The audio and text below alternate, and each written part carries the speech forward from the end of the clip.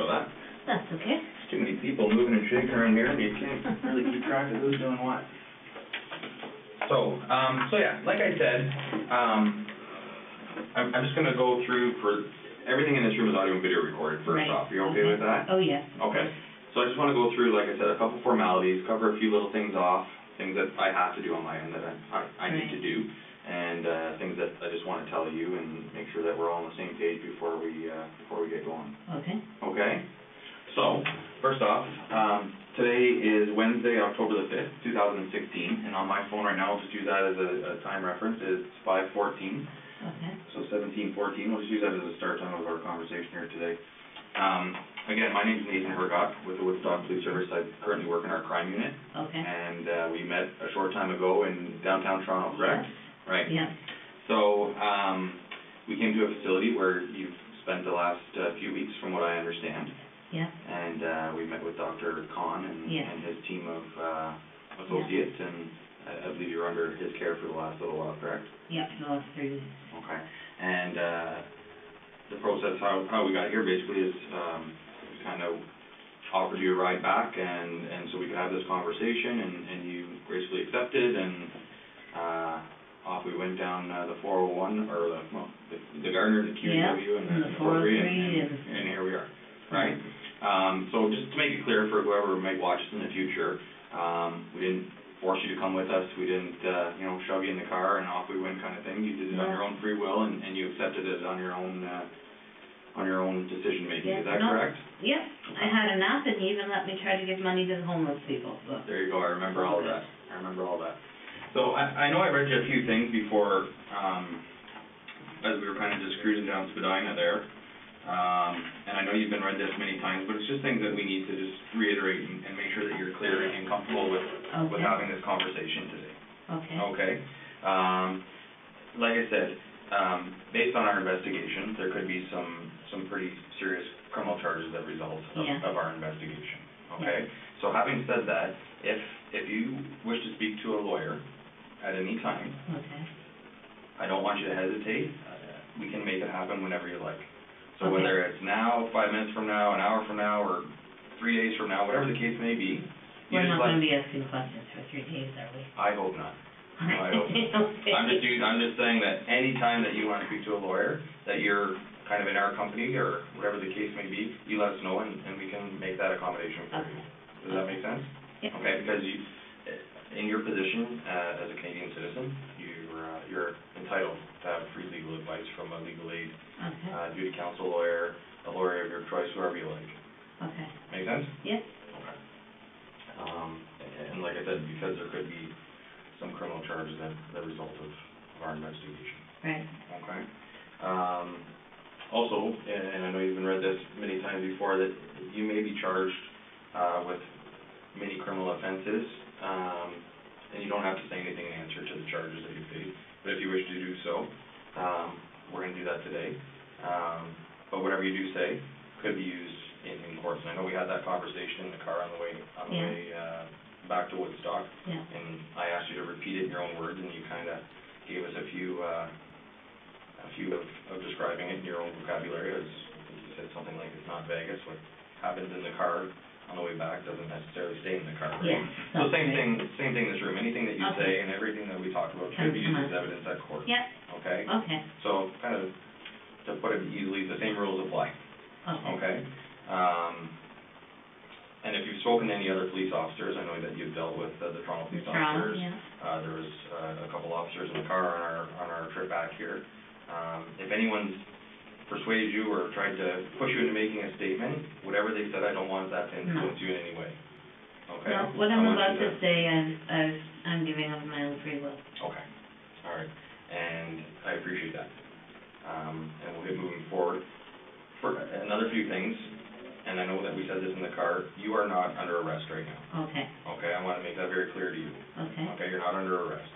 The door is unlocked. Okay, I'm not impeding your way to the door. If you want to leave at any time, if you want to stop talking to me at any time, you just let me know, and we'll just carry on from there. Okay. Okay, but you're not being held here against your will. We're not forcing you to speak to us. We just have some follow-up, some follow-up questions from the investigation that kinda Okay. got going while you were in Toronto. Yeah, being interviewed is hard because it takes so long. It does.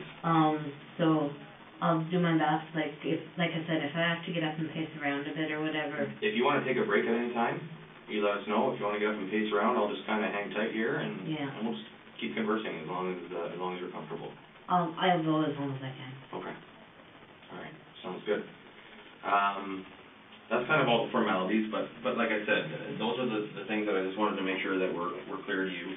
And if you have any questions for me before we get started, the floor is yours. If there's No. anything or any concerns that you have. No, I wanna get through this and find out what happened to my mom and dad, 'cause I know they're upset 'cause someone went to visit them today. Okay. They And, visited them today and they said, you know, they're here, we're concerned, what's going on? yeah. Oh, I can imagine. I honestly don't have those answers for you, Okay. but I can get them for you. Okay. My role in this investigation so far has been not as in-depth as some of the other officers. Okay. But my task today obviously was to travel to Toronto and meet with you with my fellow coworkers Yeah, and come back here and have a conversation. So that's kind of where I'm at right now. But I can definitely get those answers for you, and I don't want to upset any more people that need to be, especially your mom and dad. yeah. And Okay? you should have bought blue chip tickets while you were there. You know what? If I could afford them for the playoffs, I probably would have. Yeah, that was exciting last night. So just for the record, and I know you prefer to go by Beth, is what you told us, Yes. is that correct? Yes. Can you just state your full name for me? Elizabeth Tracy May Wetwasser. Tracy May? Yep, Okay, and just spell your last name for the record. Wettlausser. Perfect. And Beth, the reason why we're here today is because we've received some information back at the end of last week with regards to some information that was provided to the Toronto Police Service, which has led us into quite a bit of work and leads us here today to speak to you with regards to kind of how this all started and Yeah. follow up. But basically, I've watched your statement that you provided to Toronto. Okay. Okay, and we've been provided this document here. Does that look familiar to you? Yes, Okay. that's right. All right, and from what I can see here, there's 4 pages of a handwritten document. Is that your handwriting? Yes, it is.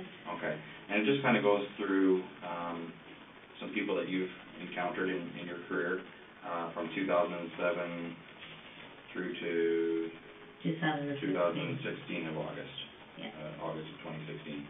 Okay, so that's kind of the focus of our investigation right now is Right. the information that you've put on these 4 pieces of paper. Yes. Okay, but before we get into that, I just want to kind of get an idea of your career and where you've been in your career and kind of how you got into things and. Registered nurse. I started from Huron Park Secondary School.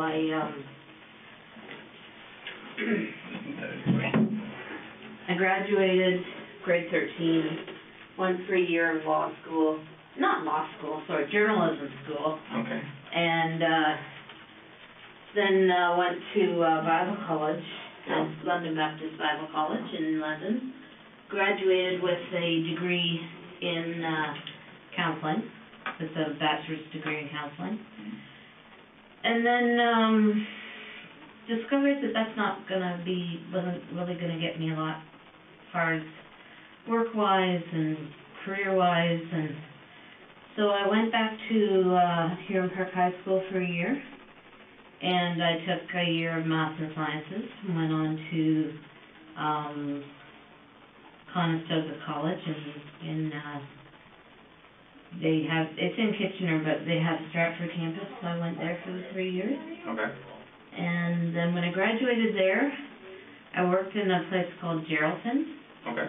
which is 16 hours north of Toronto, I was gonna say that's quite a bit north, isn't it? 3 hours north of Thunder Bay. Yeah, that's ways up there. Yeah, worked there, couldn't stand the isolation, moved back.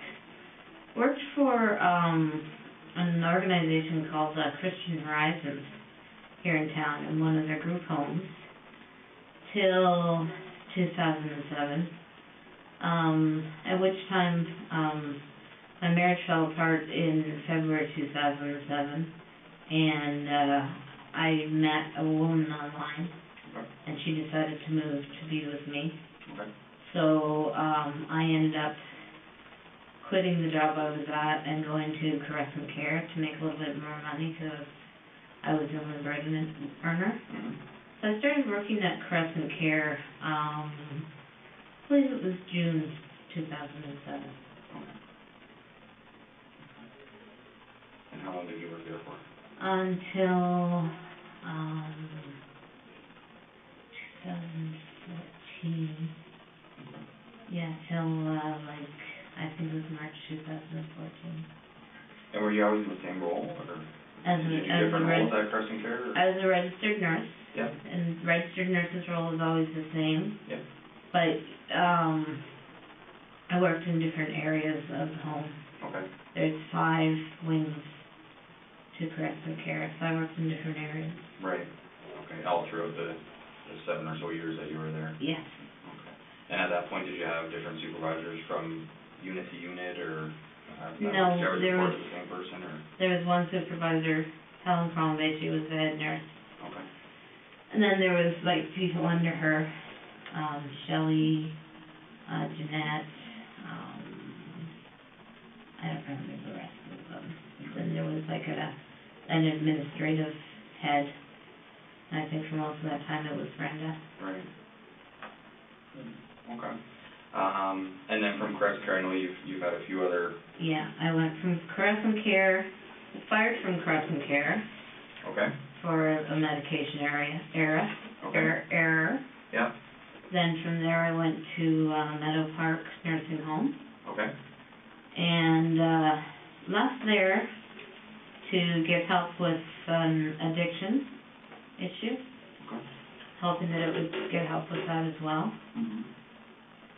And then when I came back, I started working again in January. I left Meadow Park in September of 2014, and I started working for a nursing agency called Lifeguard in 2015, and I worked with them for over a year, and then in July 2016, I started working for St. Elizabeth's Healthcare. Okay. As well, I was still working for Lifeguard. Oh, okay. And how did that work? Did you just split your time between the two, or was it just kind of a part-time position at both organizations?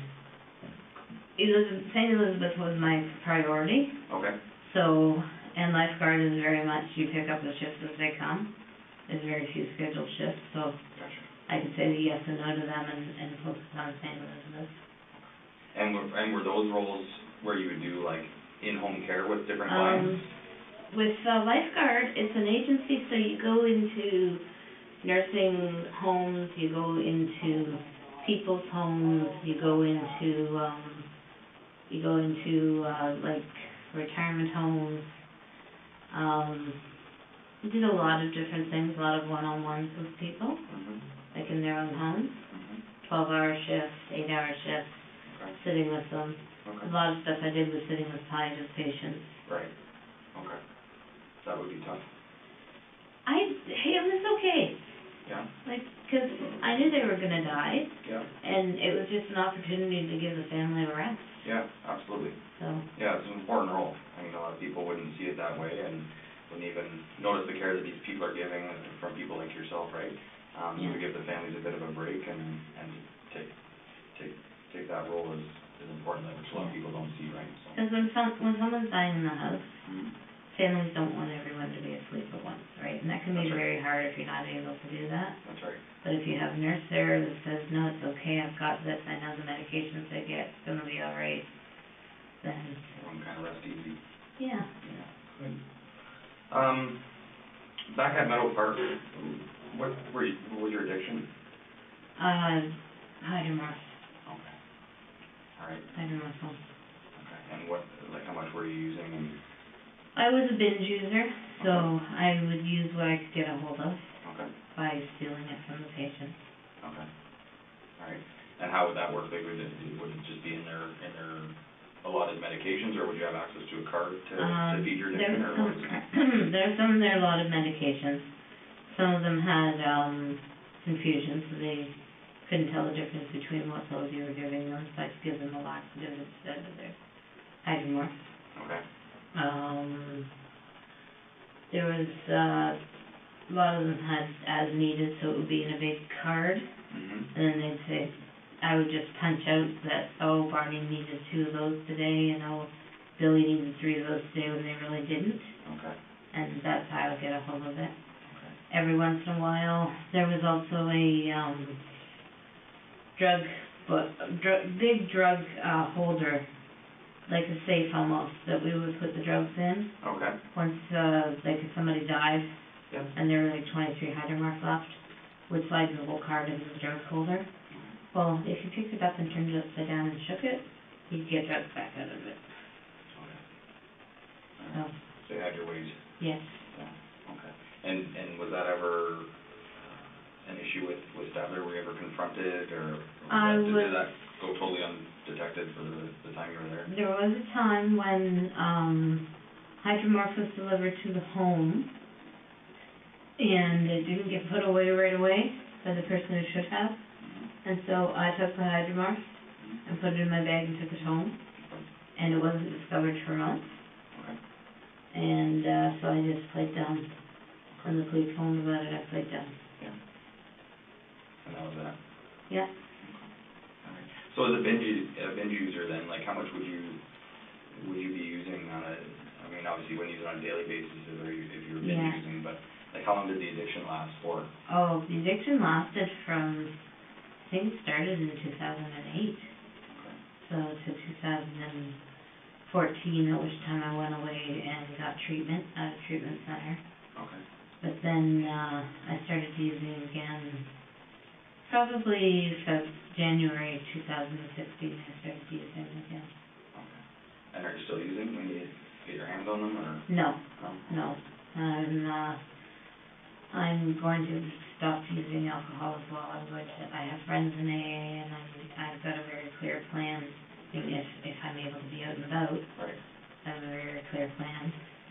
And I also know if I'm not able to be out and about, that AA and Narcotics Anonymous do have some programs where they come into prison. Absolutely. So, Yeah. that's my plan. Well, that's good that you have a plan. What do you think the reason is that you slipped into the addiction back in 08? Like, what do you think? Is it just the stresses of the job that you were facing, or dealing with your personal life as well? And just always feeling like I had to be the best possible person, and very, very stressful job, giving medications to 32 people, making sure treatments were done on 32 people, right. charting for 32 people, supervising 4 PSWs who sometimes didn't always get along, and sometimes didn't always get along with me. Yeah. It's a hard job. Any nurse will tell you it's a hard job. I believe it 100%. And then they would add different things like, oh, you have to do this and that to say who's here, and counting the medications at the end of the shift, and it was a hard job. And I always was putting this pressure on myself to be a really good nurse and to do everything perfectly. And every once in a while, when I could get a hold of a Hydromorph or two and take it, then that pressure was gone. Right. And the treatment center that you went away to, where was that? I cannot remember. I've tried to remember. Yeah. Was it local or out of town? No, it was out of town. It was like a good 2-hour drive. Okay. You know where the locks are? Yeah. Near Niagara Welland? Welland? Yeah. It's a little town outside of Welland. Okay. And they have it's an 18-day treatment that they have, and I was successful. I went through the whole thing. Nice. So all 18 days? Yes. Okay. And it helped? Yes. Yep. What about family? You're born and raised Woodstock? Yeah, born and raised in Woodstock, married from 97 to 2007. Okay. We broke up, February 2007. No children. I wanted them, he never did. Okay. My mom and dad are in their 70s, 75 and 76. I have cousins all over the area. Yeah. and my brother and his wife and 4 kids, they live in, Okay. and well, they're quite active. The oldest one is 26, and he's got a wife and 2 kids. He lives with his parents. They all live with the parents, except for my... Oh, is that right? Yeah, just one big Yeah. house of I was gonna say, crazy. happy family, huh? Have you been out to visit at all, been out east, or? I've been to see their house once. Yeah. They've been here a few times. Nice. They came in 2013 for my parents' 50th wedding anniversary. Nice. And my nephew and his wife stayed behind and lived with my parents for a few months while my nephew tried to go to Bible college. Okay. But he wasn't successful, so they went back. Yeah. So is your brother older or younger than you? Older. Older. He's 3 years older than me. Okay. He's 52. Right on. Good, good. So as far as your latest position at, St. Elizabeth, Yeah. that was your last position as a RN, is that Yes, correct? it was. Okay. Yes. And you said you resigned from there? Yeah. Okay. What brought you to that? That's where things get a little crazy. Okay. This is part that I haven't told the doctors. Okay. 'Cause it seems so stupid now. When my ex and I broke up in 2007, I was already taking the medication for my borderline personality disorder. And I was so angry. And it was like a voice said inside me, I'll use you, don't worry about it. And the different times that I have caused people's deaths or caused them discomfort through the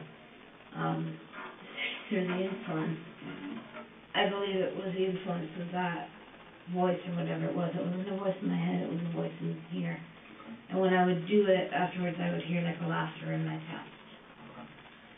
So, started working for St. Elizabeth, and I was doing well, but it was a lot of pressure.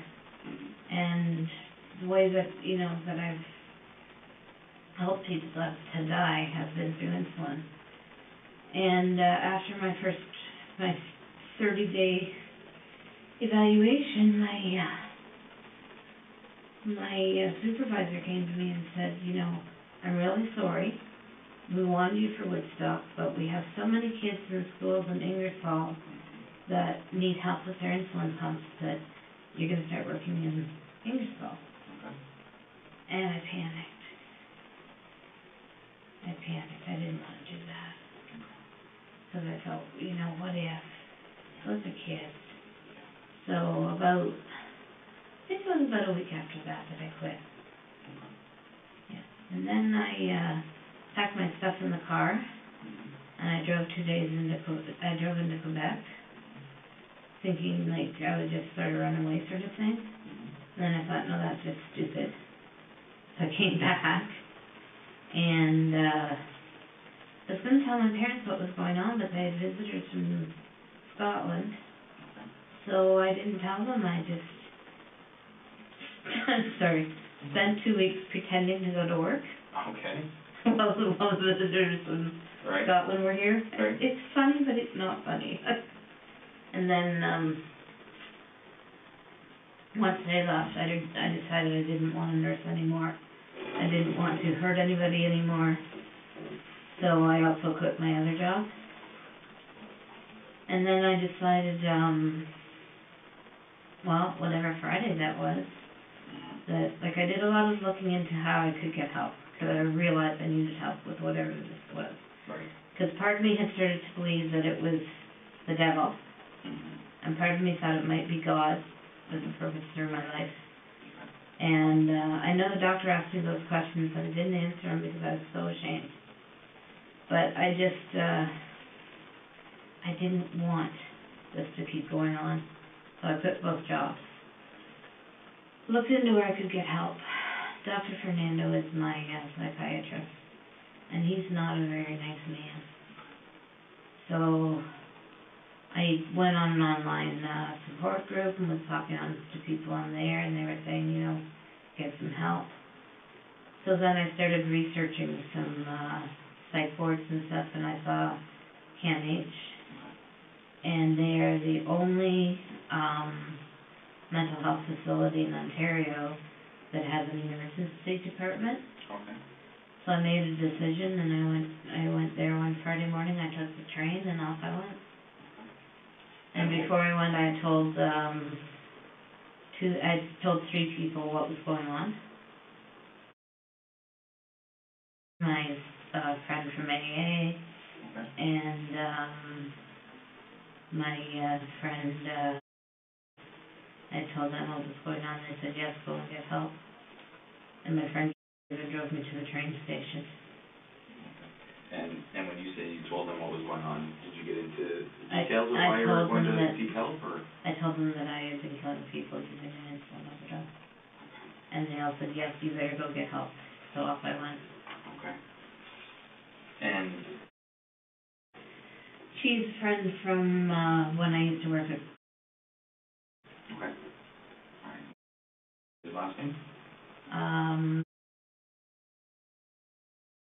Okay. And she drove you to the train station on the Friday morning? Yeah. To the Woodstock train station? Yep. Okay. And then your other friend? Is my cousin.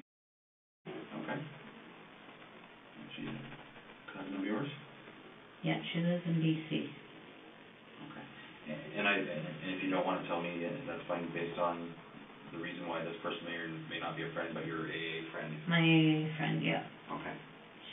I can tell your first name, but okay. Otherwise it's confidentiality. And I don't want to dig into that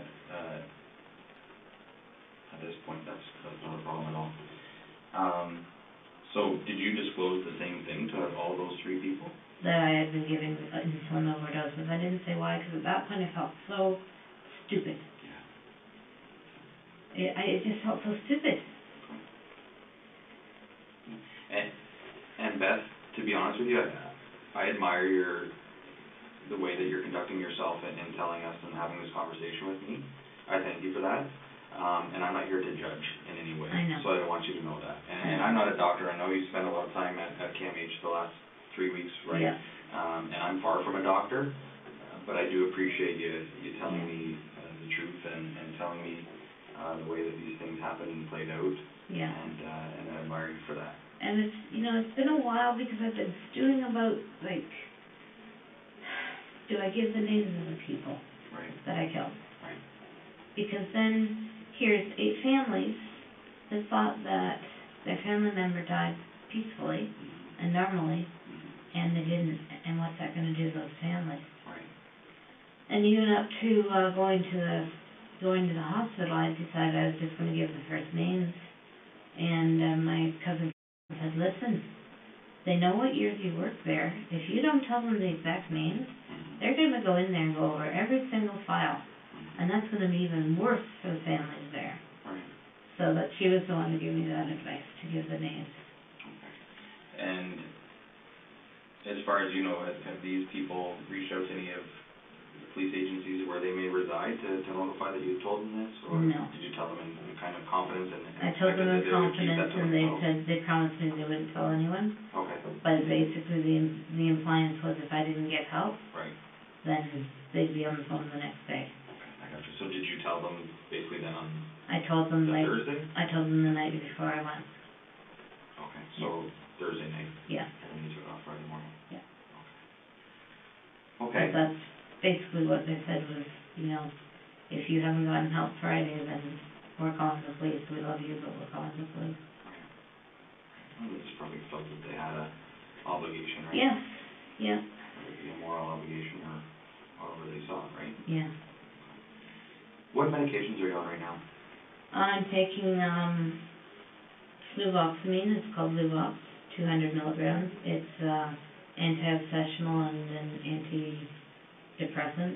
Okay. I'm taking 300 milligrams of Seroquel, which is an antipsychotic, and they upped that when I was at CAMH. Okay. Which has really helped clear my thinking. Has it? Good. And then I'm taking a couple of blood pressure medications, and then I've got some loxapine for when I get really agitated. Okay. And when we left the hospital, you had taken, I believe, some Ativan, is that right? I took 2 milligrams of Ativan when we left the hospital. Right. Which Okay. was, you guys noted the time, 1:30 Yeah. or something like About that. right. Yeah. Exactly. And I've had nothing since. Okay. And I know that the doctor, Dr. Khan provided with a prescription that. Yeah, and he also gave me 2 loxapines. Yep. And was very strict. I am not to take them till all the interviews are over, because they will start to interfere with my thinking, Okay. and then let me see the interview. Yeah, exactly. And do you feel that you're of a clear, sound mind right now? Yes, I do. Conversing with me in this room? Yeah. Okay. Yes, I do. And everything that you're telling me is the truth and the best that you can remember? Yes, yeah.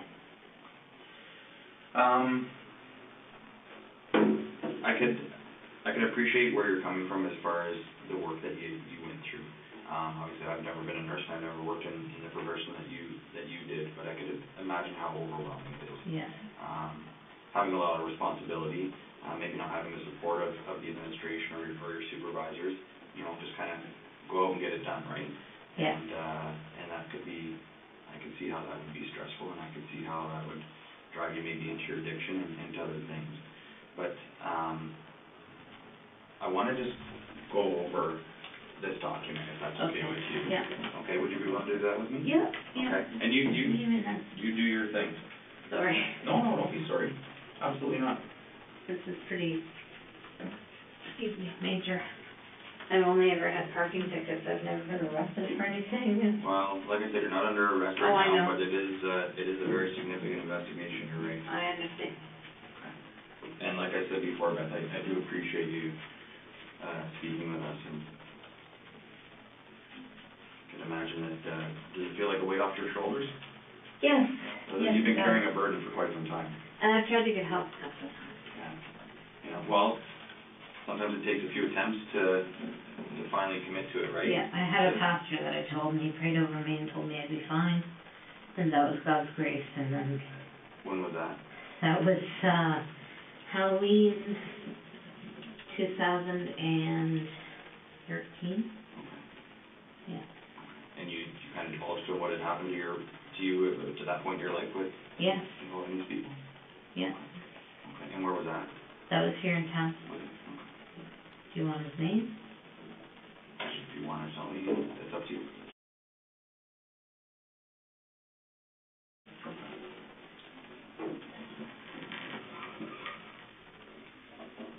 Oh no, sorry, it wasn't, did I just say 2014? It was 2013. Okay.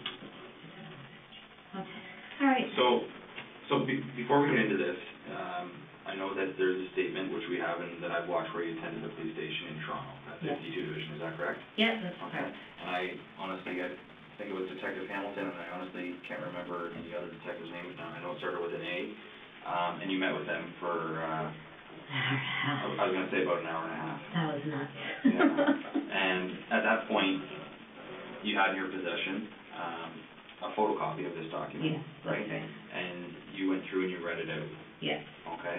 And then following that, they started with the first name on the list, and they wanted to just try and get a little bit more detail of Yes. of the involvement in each circumstance, in Okay. each death, right? Okay. That's what I'd like to do today, and just get some more detail. Okay. Okay? So, It's a long list. it is, but I think that you and I think we can get through it together. Yeah, I'm sure we can. As long as you're patient with me. I've got all the time in the world. I'm not going anywhere. Because I'm physically comfortable. It's a nice chair, but... Yeah.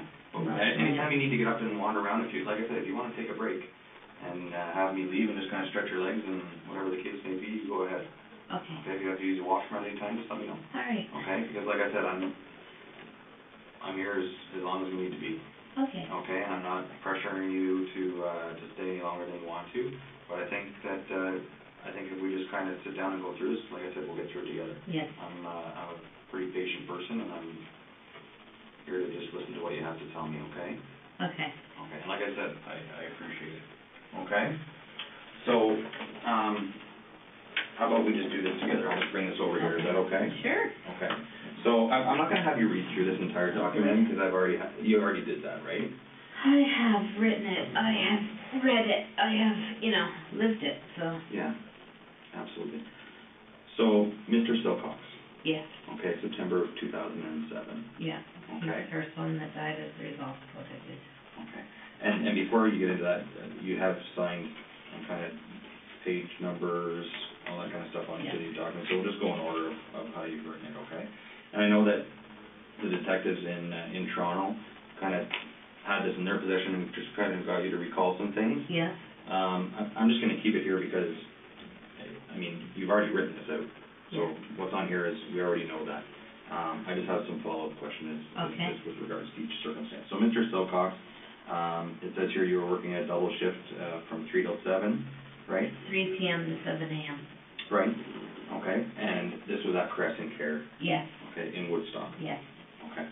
And tell me about your knowledge of James and your daily interactions during a shift with him. I didn't see him every time. He wasn't always my patient. I just knew from what people had said that he would grab the nurse's breasts and buttocks, and he would say horribly inappropriate things about his wife, that now he was there, he was gonna fuck all of she was gonna fuck all of Woodstock, and just would say inappropriate things. And he did touch me inappropriately once. And where was that? On my body? breast. On your breast, okay. And were you alone in the room at that point? Yes. Okay. Did he have a roommate at all? Did James have a roommate? He must have. He wasn't in a single room. So he was either in a double room or a quadruple room. Okay. Would you remember any other residents that would be roomed with him at that time? Or? No. No? Okay. No. That's okay. What portion of the home was James in at this point? He was in there's an east wing, south wing, north wing. He was in the north wing, about halfway down, and he was either in a double bed or a quadruple bed. Okay. All right. And the diagnosis of his health at the time you were caring for him, do you remember? He was post-hip surgery and he had dementia. Do you remember how old he was approximately? No, I don't. I'm going to say 80s. In his 80s? Yeah. Okay. And, sorry, he was not a diabetic? Not a diabetic. And, sorry, you said he had dementia? Yes. Okay, which you've also noted here as well, right? Yes. Okay. So tell me about the night, was this the first person that you did this to? That I tried. Well, there were other people that I'd done it to who didn't die. Prior to James? Prior to James. Okay, and are they documented on here? He's the first one who died. Right. Back here? But there's some other... People who didn't die. Right, so I can't read that first name. Clotilda Adriana. Okay, so that was, I mean, they're both September 2007, but that was Yeah. before James? Yeah. Okay. So was this your first attempt at overdosing these people on insulin? Yes, Clotilda was. Clotilda. And I didn't really want her to die. I don't know, I was just angry and had this sense inside me that she might be a person that God wanted back with him. Okay. And is that feeling you're referring to that you had in your stomach at times? Yeah. Okay, is that the point, and I hate to get off topic here, but the point where you had these feelings in your stomach and almost that laughter after it happened? Yeah. Is that the part that you didn't tell Dr. Khan? Yeah. Okay. Okay, I just wanted to be clear on that. I told him about the laughter in my stomach, but not the feeling that this might be the person that God wants. Okay. Because I just sounded so stupid. It's your feelings, right? I honestly felt like God wanted to use me. And Dr. Khan kept asking me, do you think God chose me for a special purpose? I kept saying no, because that did not sound like a special purpose, Yeah. So, but yeah, I just had a sense after my marriage broke up that God was going to use me for something. And then after a while I started to really wonder, after some of the murders, if it was God or if it was the devil fooling me. Did you feel like you were doing the right thing for these people? No. No. I felt like I was doing what I was supposed to do, but it wasn't what was right for them. So James, then, it was in the evening that this one took place, right? Yeah. It says here at about 9:30. Yeah. Run me through About portion of things? 9:30, I gave him a dose of 50 milligrams of insulin. He's not diabetic, so I used a borrowed insulin pen, borrowed insulin, and gave him an insulin shot. And at 3:30, the PSW, well, throughout the night he was yelling out, "I love you," and "I'm sorry," and not to me, but just you could hear him calling out in his room, and that's what he was calling out. Mm-hmm. And then at 3:30, the PSWs came to me and said that he was gone. So I did what we're supposed to do. I went and listened to his heart and chest, called the doctor, called the family because that's what they wanted. Family came in to sit with him for a while.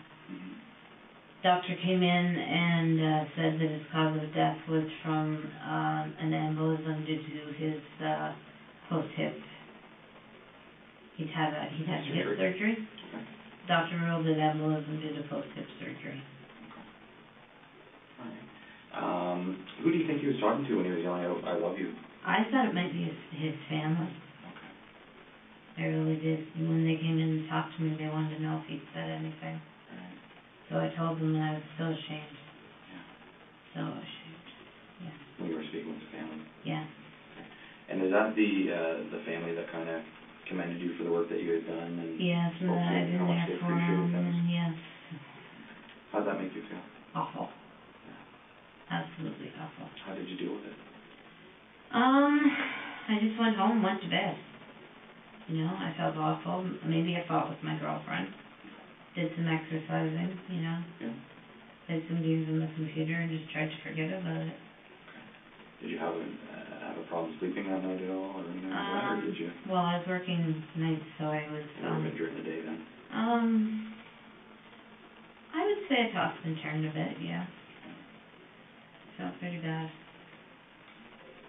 And I didn't want to see the family again. So I tried to make sure I wasn't working when they came to pick up his stuff, and I wasn't. And what room, do you remember, like a room number, or just, like you said? No, it was down the north wing. The wing, yeah. Okay. Where did you get the insulin from for James, for Mr. Silcox? You said you had taken some insulin pens. Where did you get those? The insulin was kept in a fridge in the medication room. Okay. We had 2 medication rooms. Insulin was kept in a fridge in the medication room, and extra pens were kept in the drawer. So you could just say somebody who had someone admitted and you needed a pen in a hurry. So you just put the insulin in the pen and put the needle on and dial up the dose and give it. And how was that documented to know that, so that Crescent Care would know that you were taking that insulin? They didn't keep track of insulin. Okay. So it was just something that was available for the nurses' use when they knew that it was appropriate for the certain patients? Yes. Now each patient has their own insulin. Right. And maybe somebody may have noticed that a lot of insulin was missing if a lot was used, but I was always careful to use different people. Okay. Different people's insulin? Insulin, yes. Okay. All right. And Mr. Silcox, then, where did you inject the insulin into his body? I'm not really sure. I'm going to say his arm or his torso. And did he know what was going on at that point? Not really. Was he a verbal patient? Like, could he converse yeah, with you and communicate? He didn't really converse. He did a lot of yelling out. I don't really remember him reacting when I gave it to him. So, he didn't react? I don't remember him reacting, no. Okay. Would he maybe just think it's a regular portion of his day and Probably. receiving the medications that he so required? Probably because he had dementia. Okay. Yeah.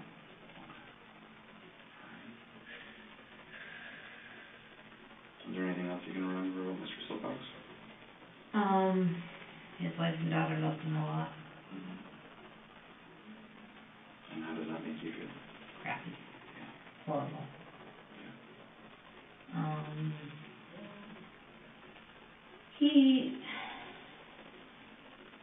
Yeah, like I said, he could be a bit of a handful, but, you know, he ate and drank normally, took his pills when you told him to, so nothing else I can really remember about him. But this is, 9 years ago, so. It's a while ago. Yeah. How long after, when did you break up with your husband? I broke up with him. Was it August 2007? Oh, no. I broke up with him in end of January, beginning of February 2007. Okay, so it was quite some time till September until you actually, Yeah. all right, I guess. By that time, I was in a new relationship with a woman. Okay. Who was that? Her name was Maureen.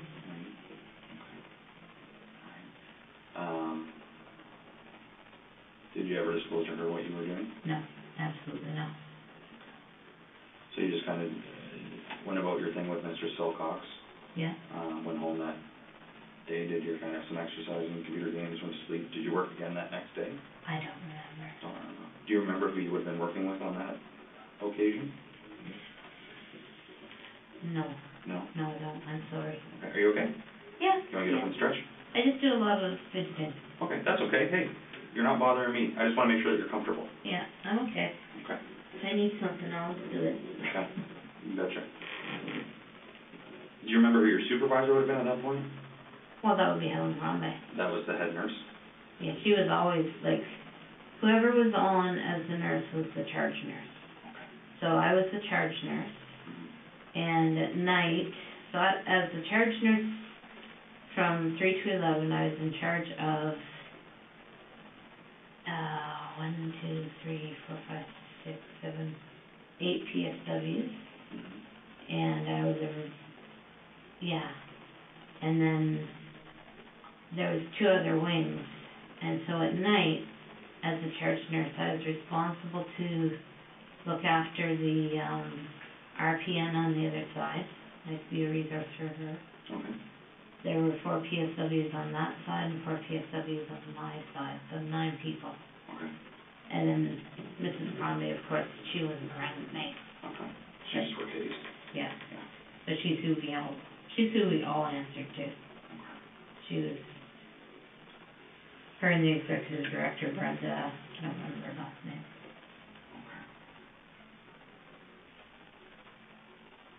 I'm sorry, I'm probably gonna pass gas because of Julie. That's fine.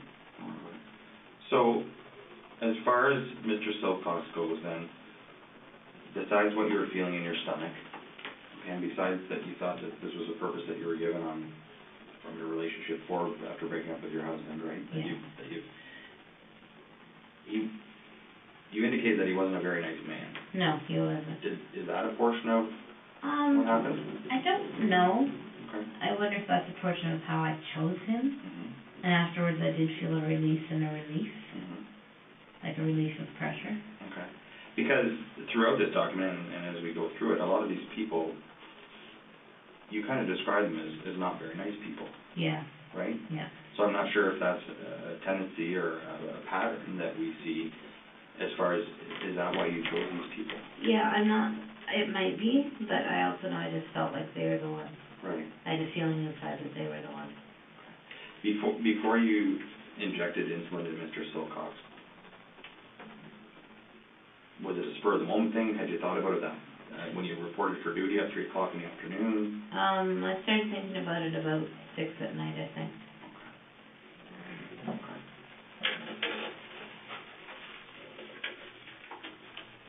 And do you remember who the pronouncing doctor would have been? No. Like, how did that process work? That process, the way it worked was, person's found with no vital signs. Nurse goes in with the stethoscope, listens for 1 minute. If there's no heartbeat, no lung sounds, nurse goes and calls the doctor on call. Okay.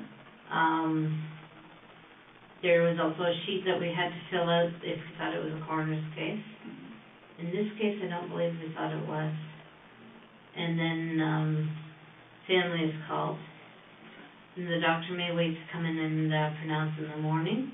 Okay. Family can come in and visit the body at any time. Okay. So then the PSWs would get the body ready. Okay. So prior to the doctor announcing in the morning, the family could come in and spend time? Yeah, so the PSWs would just clean them up, put on, clean breeches and clean up the bed and stuff. Right. So you said Mr. Silcox, you said we didn't think it was a coroner's case. Who's this? What would that been? I guess I'm using the royal we. Okay, gotcha. Okay. So would that be just a decision that you were trusted to make? No, there's a form on the computer, and you go down through it, and if you tick off anything that says yes, you notify the coroner. Okay. All right. But you would have clicked off those boxes yourself? Yes. Okay, so obviously, knowing that you had done this to Mr. Silcox, did you feel that you wouldn't click yes so that attention wouldn't be drawn to you? You know, I honestly can't remember if he was a corner case or not. Okay. He might have been. Now, would insulin... Even though I did this to these people, when I did their, but see, it's phrased as, does anyone have a reason to believe that this death was not natural? Right. So, yeah, I wouldn't click that one, aside from the insulin. Yeah, you're right. Okay. All right, and I just wanted to clarify that. Yeah, yeah. That was just a question. Okay, anything else you can think about from Mr. Silcox? No. Okay. Maurice, how did you pronounce Maurice's last name? Granat. Is it Granat?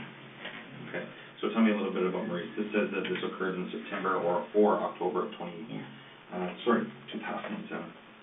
And this was at Crescent Care? Yep. Okay, tell me a little bit about your interactions with Maurice. He was another one who liked to grab breasts and asses.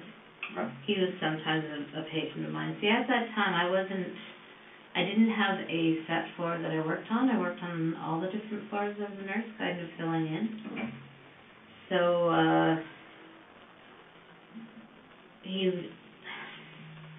one afternoon I was working with him and he did grab me. And again, I got that feeling inside that this is his time to go. So I gave him an overdose of insulin after supper. And I believe he died the next day. And what was your shift that, do you remember what shift you were working at that point? It was 3 to 11. 3 p.m.? Yeah, to 11 p.m. Till 11 p.m., so like so an afternoon shift. He died when I wasn't there. Okay. And he was known for, it says here, grabbing the staff's breasts and asses. Yeah. Okay. And do you remember who you would have been working with at that point? No. Okay. Do you remember where Maurice was within Crescent Care? Yeah, he was down in the north wing. I think he was in a double room on the right-hand side. Okay. Yeah. And do you remember who his roommates would have been at all? No, I don't. But I do remember that when he started going downhill after the insulin overdose, they moved him to the palliative care room right by the nurse's desk. Okay. And at what point of the day do you think that you, sorry, I think you said this already, but just to confirm, what time of the day do you think it was when you had injected him with When I injected him? It was afternoon. I think it was 4:30, 5:30. Okay. All right. And what was his reaction to receiving the insulin? Again, it was just kind of like, oh, okay. I said, the doctor wants you to have a vitamin shot. That's what I usually say. And was he able to communicate? Was he verbal? He was verbal. Could converse? Not totally, but he could say something, yeah. Okay. All right. And did he question his vitamin shot at all? No. And he passed away the next day? Yeah. Okay. So, being that you weren't there when he had passed away, you wouldn't have been the one checking the boxes. That's right. So, do you know, by chance, what nurse would have been responsible for Mr. Granat? No, I don't. No? No. Okay. Did you ever have any concerns that he didn't pass away while you were working and that, you know, suspicion may arise? No, I didn't. Well, yes, I did a little bit. I always wondered if they'd find the site where I gave the shot and something, you know, there'd be an investigation. I always wondered that. Right. But other than that, no. And even though it passed through your mind, you continued on about your duties? Yeah. Okay. And do you remember what part of the body he would have been injected in? Maybe the leg. Because at that point he didn't have a lot of body fat, so. Maurice didn't? He didn't know. And when you get a subcutaneous injection, it goes in to the body fat, so. Okay. And you documented that he was a cancer patient? Yes. Okay. Do you remember what type of cancer he had? I think it was prostate. Prostate? Prostate, yes. Okay. And what did the outcome hold for his future as far as the cancer in his body? He was dying. Was he? How old do you think Maurice was? 75, 76. I'm sorry, he was in a double room? Yeah, I believe it was a double room, yes. Do you remember who you had been working with that day? No, Same supervisor, or the charge, or the head nurse? no. Sorry, That's okay. it's so far, It's a long time ago. Yeah. I mean, obviously, it's a significant event in your life, but it's a long Yeah. time ago. yes. So no, I'm not concerned that you can't remember every question that I ask you. That's, you just, if you can do the best that you can, that's all I can ask for. Okay. Okay? Anything else you can remember about Maurice at all? Not really, no. No. Okay. Do you know if he was a people who coroner's loved case? him. There were people who loved him, that's what I remember. I don't know if he was a coroner's case. Who loved Maurice? Who did you know that would come visit him? He had friends that would come and visit him, that were like family to him. A man and a woman, that's all I remember. And how did it make you feel when Maurice passed away? Not good. And what happened from there? I wasn't there when he passed away. I didn't work that day. Do you remember if you worked the next day? I might have. I know when I found out that he died, I looked to see how long it took, and I read the notes and stuff to see what had gone on. Okay. And just getting a point out to fidget with. Yeah, no problem. Whatever you need. So after you found out he had passed, you kind of read through the documents, and Yeah.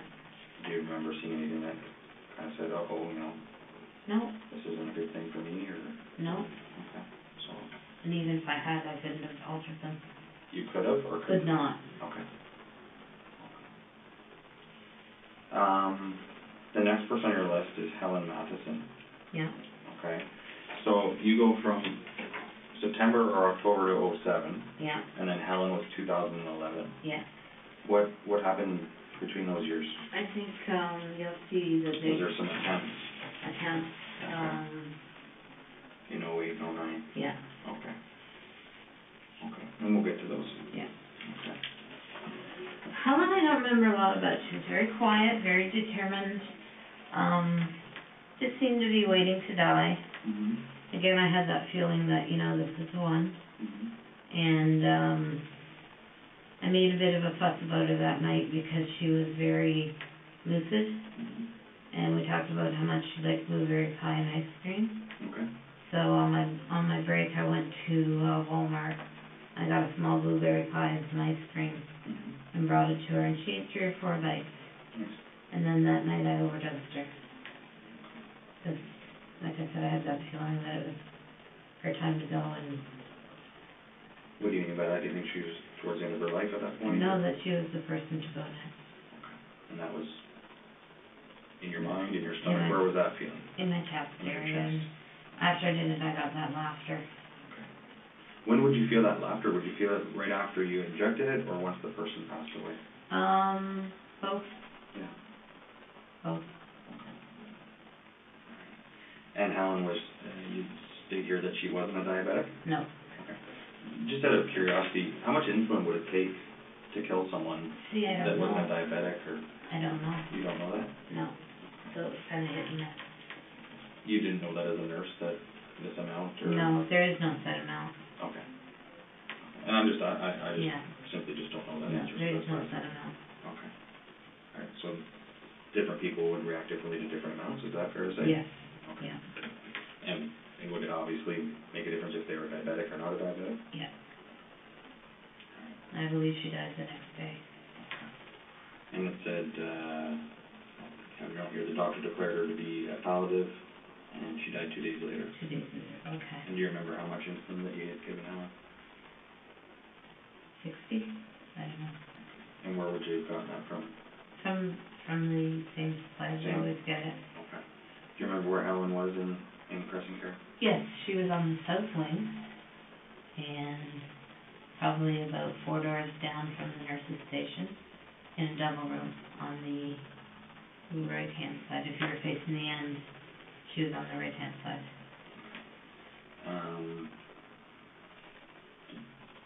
You don't say a lot of negative things about Helen here. Did you get along with her okay? Did she ever do anything to harm you, or? No, she was very quiet. It was just, I got that feeling that she's next, this is her time to go.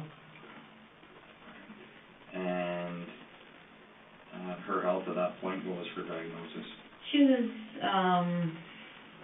I couldn't tell you her diagnosis, just that she didn't get out of bed a lot, and she had to be fed her food and fed her pills. Okay.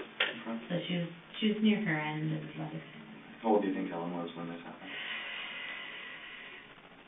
I'd say about 85 or 86. And do you remember what doctor were you there when she passed away, 2 days later? I don't think so. You don't think so? So you wouldn't be which doctor pronounced her, you wouldn't No. be too sure? Once I gave the insulin overdose, unless I was there for the shift I died, I just kind of laid low and didn't, have anything to do with them. So if you issued an insulin injection to somebody, Helen for instance, do you remember where Helen was injected? Probably her arm. Okay. So do you remember if she had a reaction at all? A reaction? Did you know if she confronted you in what you were doing at all? Was she able to? She might have said ow. Was she used to getting insulin or needles? I don't know if she was. Alright. But she wasn't combative or she didn't confront you and ask you what you were doing? No. Okay. Alright. And you said once you gave them their insulin, I tried to stay away from it. Sometimes I was very interested to see what was happening. I would just try to stay away from it. Okay. Would you ever go back into their rooms while they were still alive to see kind of how they were progressing through the? If they were my charge, yes, I had to. Okay. Even though you had attempted to take their lives? Yeah. Okay. And you would, what kind of symptoms would they show? Is it different for everyone, or? Well, usually they'd get very diaphoretic, red. They could lose consciousness, they'd shake. Some people, one person had a seizure. I think it was just one person. 2 people stroked right out. Right after receiving the? Not right after, but they stroked out. Over time. Actually 3 people, because they believe James stroked out as well, so. Mr. Silcox? Mr. Silcox, yeah. Okay.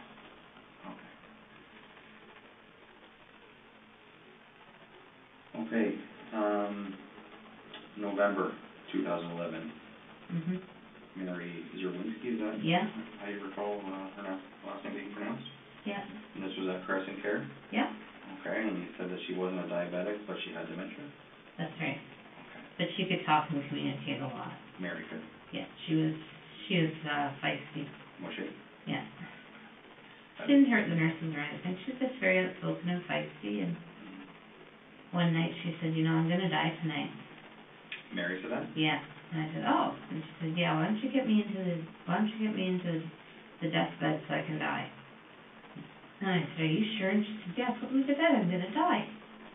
So I said, okay, and I went to the other nurse that was working with me, and she said, oh, okay, well, let's put her in the sinus care room if that's what she wants. So we did, and then I thought, well, she must be the next one. I had a feeling inside of me she must be the next one. Because she was saying she was going to die, but there's no signs she was going to die. So I gave her an overdose of insulin. And she became palliative and she died. I think it's been a couple of days. I think. Yeah, it said she's died the next afternoon is what you've made a note about here, but,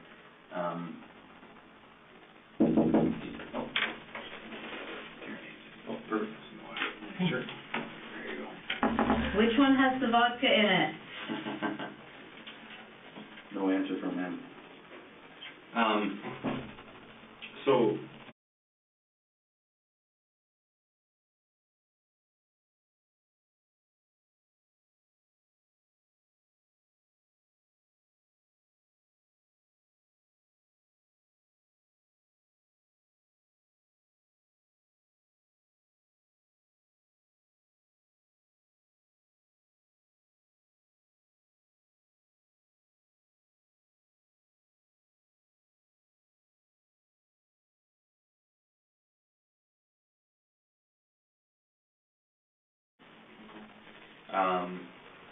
where was that in relation to where she was? Like, where was Mary in Crescent? She was down the south wing, couple of rooms down from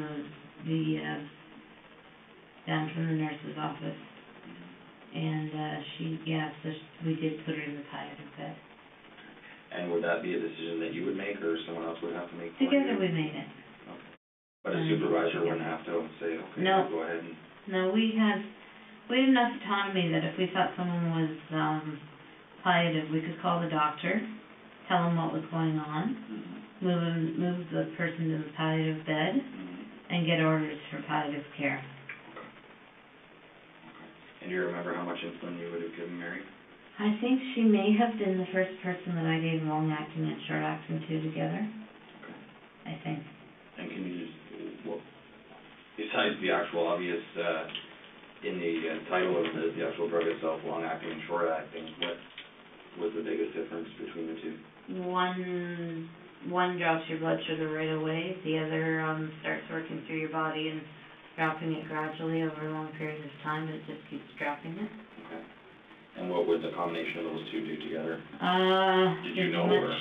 I didn't know for sure, but I figured it would be much stronger than just a short acting. Right. Okay. Which makes sense. Yeah. You would know more than I would, but, do you remember where you injected Mary? Probably her arm.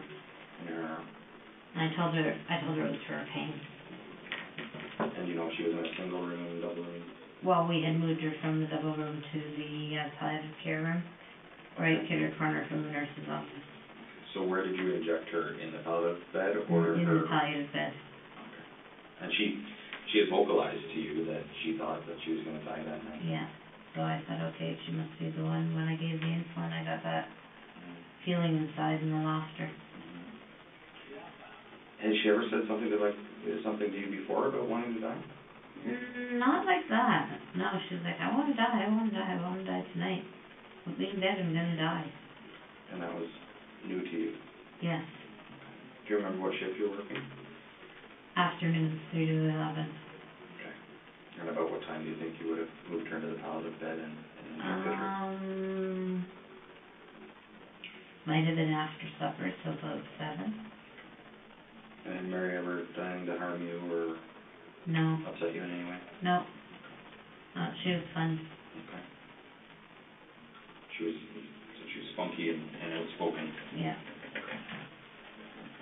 Okay. Do you remember being present when she died? I don't think I was. Okay. All right. And therefore probably wouldn't be a part of checking the boxes? No, I didn't do the boxes for her. Who was there to see Mary on a regular basis? Who came to see Mary? I don't know. No? I don't know. Do you know if she had family? Maybe a son, but I don't know.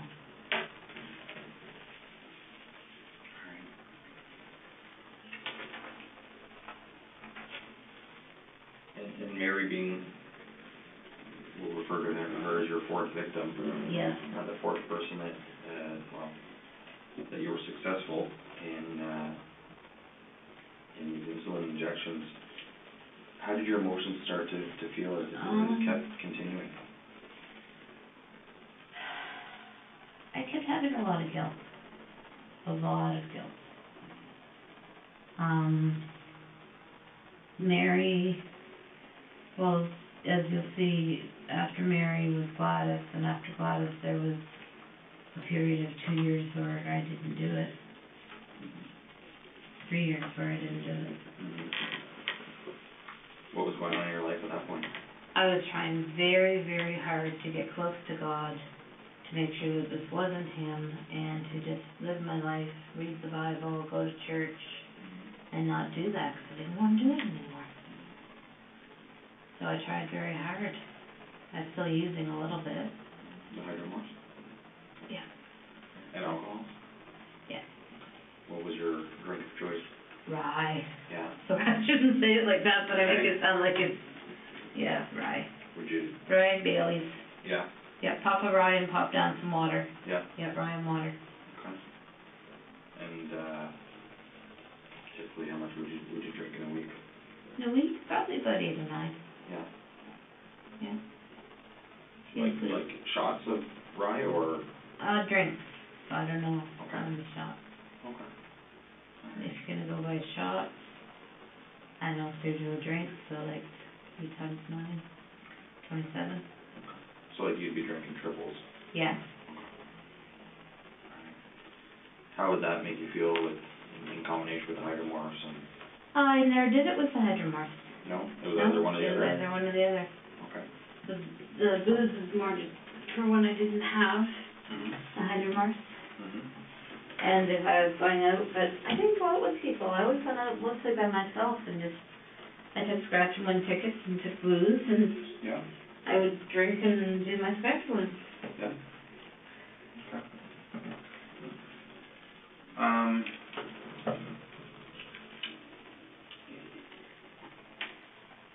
As significant and disturbing as this may be to the people that are gonna hear this and learn about this, obviously there's a lot of, families that we're gonna contact Yes. and speak to. Although this wasn't, and I hate to classify it into different areas, but these weren't necessarily violent deaths. Like, do you think these people died peacefully? Did they struggle at all? All the people you've talked about so far died peacefully, in my opinion. And I am sorry. I'm sorry for what the families went through at the time, and I'm extremely sorry for what they're going to go through. It's awful. If you could say something to them, what would you say to them? What can you say to them that would matter? I'm sorry isn't enough. I should have gotten help sooner. I took something from you that was precious and it was taken too soon.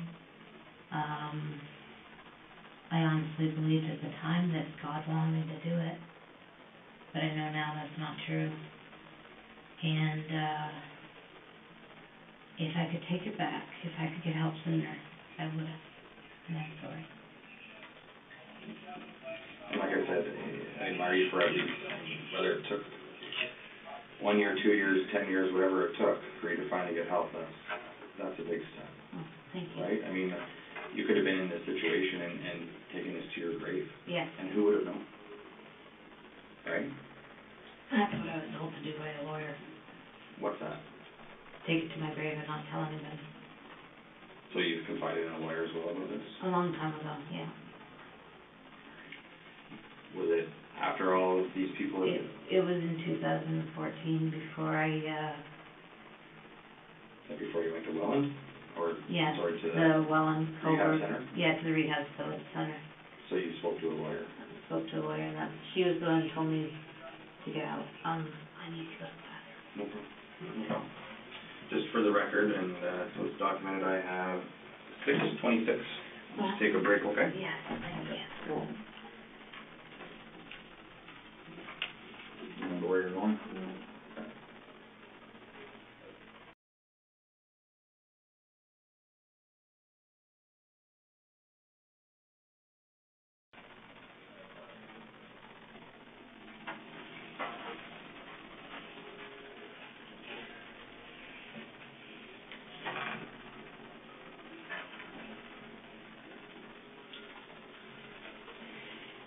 All set? Do you need anything else at all? No, You sure? no, I had a caramel. Oh, did you?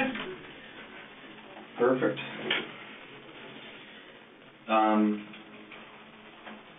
Just for the record here, I have 6:30, and that'll just resume things, okay?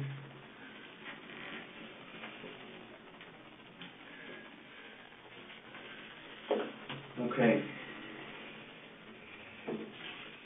Okay? Yep, Okay.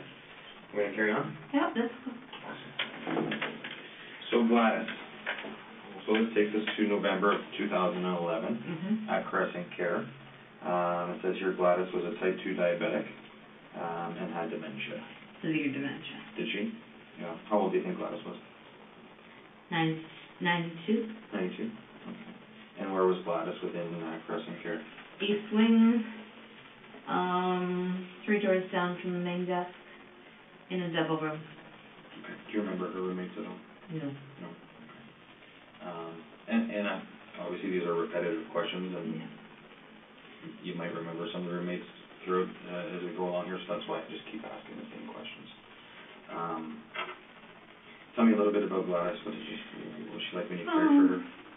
Well, when I first started caring for her, she was walking and talking, and she had quite the spirit. She once, she once punched a man. Oh. Because, she overheard the nurses telling one of the gentlemen, no, you can't push your wife around, you have to come with us. And she turned around and she said, you can't treat a woman like that. Boom! And hit the man. And hit the man. So then we're all in a state of trying to keep them from fighting with each other and trying to keep them from hurting us. So, right.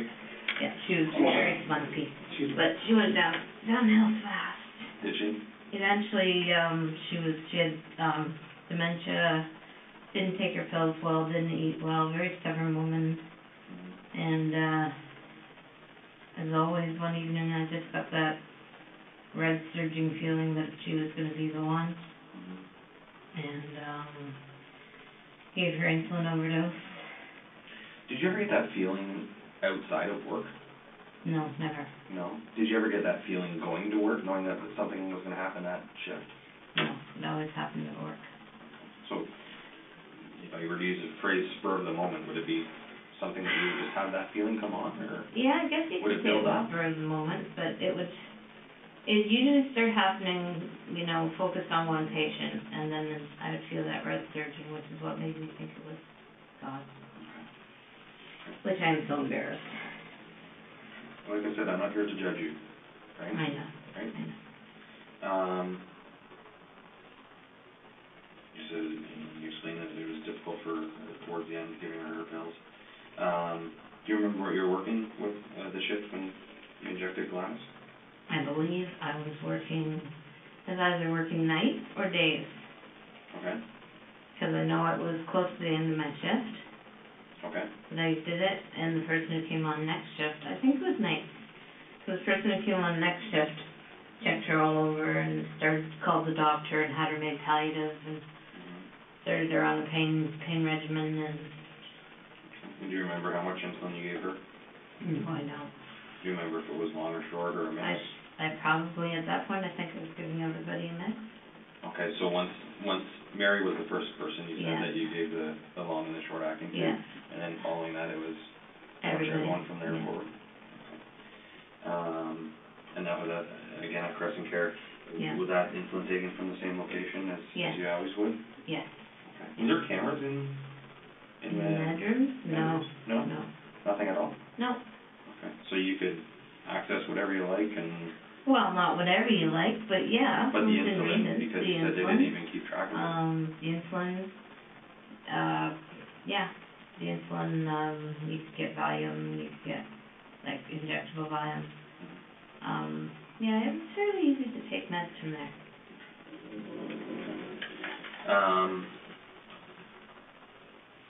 We'll get into, sorry, I was going to ask you a question, but we'll get into that a bit down the road.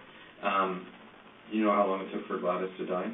I believe she died the next afternoon, or that afternoon.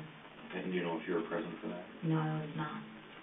So therefore wouldn't have been a part of the process of the pronouncing and checking the boxes? No, no. When someone's dying, it seems like it takes longer than it does. If you're around, if you know what I mean. I do. Yeah. So. I'm sorry that you know that. Thank you. As far as Gladys goes, do you remember if you worked the next day to learn about Gladys' death, or? I think I worked 2 days later. Okay. I think I worked the day after her death, whenever that was. Okay. What would play through your mind on your days where you inject, so Gladys, for instance, you inject her, you work nights it says here, so 11 till 7, you did this at 5 o'clock, you go home and carry on about, if you have 1, 2, 3 days off, whatever the case was, what was going through your mind on those days off? Were you thinking, when's Gladys going to die? I would wonder if she had died. I would wonder, if this would be the time I would get caught. What was I going, every time I walked in after somebody had passed away, I always wondered, is this the day I'm going to get caught? What kind of consequences play through your head? Like if damn, I'm caught, the gig's up. What kind of consequences do you think you're gonna face if that were to happen back in 2011? Fired, jail, no more nursing license. That's exactly what I'm looking at now, although I took myself out instead of being fired, but Right. jail and no more nursing license. As far as in 2011 though, and having that feeling, like when did those feelings start to say in your mind, like, I wonder if this is the time I'm gonna get caught? Did it happen right at Mr. Probably Silcox, every or time. did it? Yeah, probably every time. Okay. Yeah. Okay. And Gladys, do you think, did she have a reaction when you injected her? She fought a little bit. Did she? Yeah. What do you mean by that? Like she struggled around, so I found a spot on her leg that I could do where she couldn't reach me and pinch me. Okay. Would that be something typical if you were giving her medication, she'd like you to pinch? Pinch, scratch, feel up her mouth. Is that common in patients? Yeah. Yeah. Okay. And, like even the PSWs who had to change her, product, Mm-hmm. sometimes she'd fight them and scratch them and pinch them and twist their hair and, yeah. Do you think that played into any part of your actions with Gladys, particularly with Gladys? I don't know, I think some of I think some of it did, you know, the stubbornness and stuff, and, yeah, just kind of, okay, you're the next one to go. But again, there was always that red surging that I identified as God telling me, this is the one, you know, this is how you work for me. Did you ever try and fight that feeling? Later on, as you'll see. Mm-hmm. Okay. But when you got that feeling in your chest and stomach, would you directly go to get the insulin? Pretty much, as soon as I had time with the rest of my job. How many patients would you be caring for 32. On one shift? 32. You'd be responsible for all 32? Yeah, 32. So each nurse would have 32? Yeah, nurse, our registered practical nurse. Okay. So that's a busy day. Mhm. And I know we talked about it earlier, but again, just to revisit that, do you think that's something that played into this? I think so. The stresses of the job? Oh yeah, I definitely think so. Because you had a lot going on in your life. Yeah, I definitely think the stress played into it. Maybe made my mind more susceptible to stuff. Did you ever go to work intoxicated by alcohol or drugs at all? No. Did you ever use at work? Yeah. The Hydromorphs? Yes. Often? Probably once or twice a week. Yeah. Yeah. And when you were at Crescent Care, where would you get the Hydromorphs from?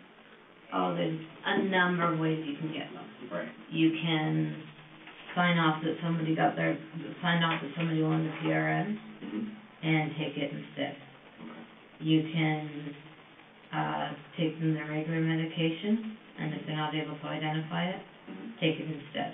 Okay. You can take the regular medication that's in capsules, and if they are able to identify it, open the capsule, take the stuff out, put the capsule back together again, give them the empty capsule, take it yourself. And how would you typically ingest the Hydromorphs? I just swallowed it. I never shot it, I never snorted it. Yeah. Okay. Okay. And do you remember how much you gave Gladys? Of the insulin? Mm-hmm. I think I gave her 80/60. I think. And her reaction after she kind of pinched and struggled a little bit with you? She relaxed, and then by the time the next nurse came on, she was red, she was sweating, she was incoherent. Her vital signs were all down. And how do you know that? Because I was just leaving when the next nurse came on, and PSWs came to her and said something's going on with Gladys, and she said, come with me, we have to go check on Gladys. And So, yep, so I actually helped her move Gladys to the palliative care room. Okay. And do you Scared out remember of my gourd the whole time that she was going to say it was something I did. thinking, okay, was she still able to communicate at that point? No. Okay. Do you remember what nurse that was that you moved? Karen? I don't remember her last name. If I sat for a minute, I could probably remember it. Well, if it comes to you. Might just be one of those things that pops in your head in a few moments, right? Yeah. Rutledge. Karen Rutledge? Yeah. still there? Yep, as far as I know.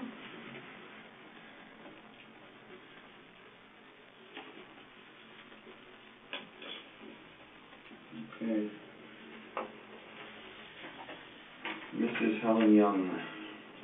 So this is where you have a bit of a gap again, from Yeah. 2011 to 2013 with your successful injections, but there wasn't even any attempt. No. In November 2011, I came home from a cruise of the Caribbean, and I was feeling guilty. I was feeling damned. I was feeling confused. I was feeling like I just didn't want to do it anymore. I was feeling like if I could somehow connect with God strongly enough that I wouldn't do it anymore. And so I spent a lot of time reading my Bible and praying and deciding I just wasn't going to do it anymore.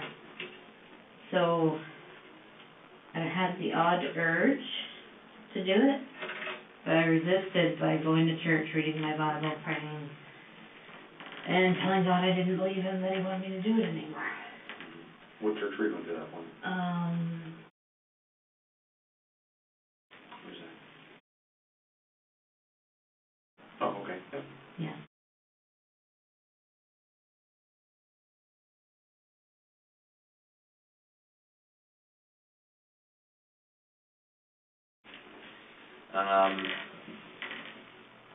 So as far as fighting off that, would you still have that feeling, like that burning feeling? Sometimes, but I did a lot of praying about it, and I just did a lot of praying, reading my Bible, getting very involved in my faith, getting very involved in my church. Right.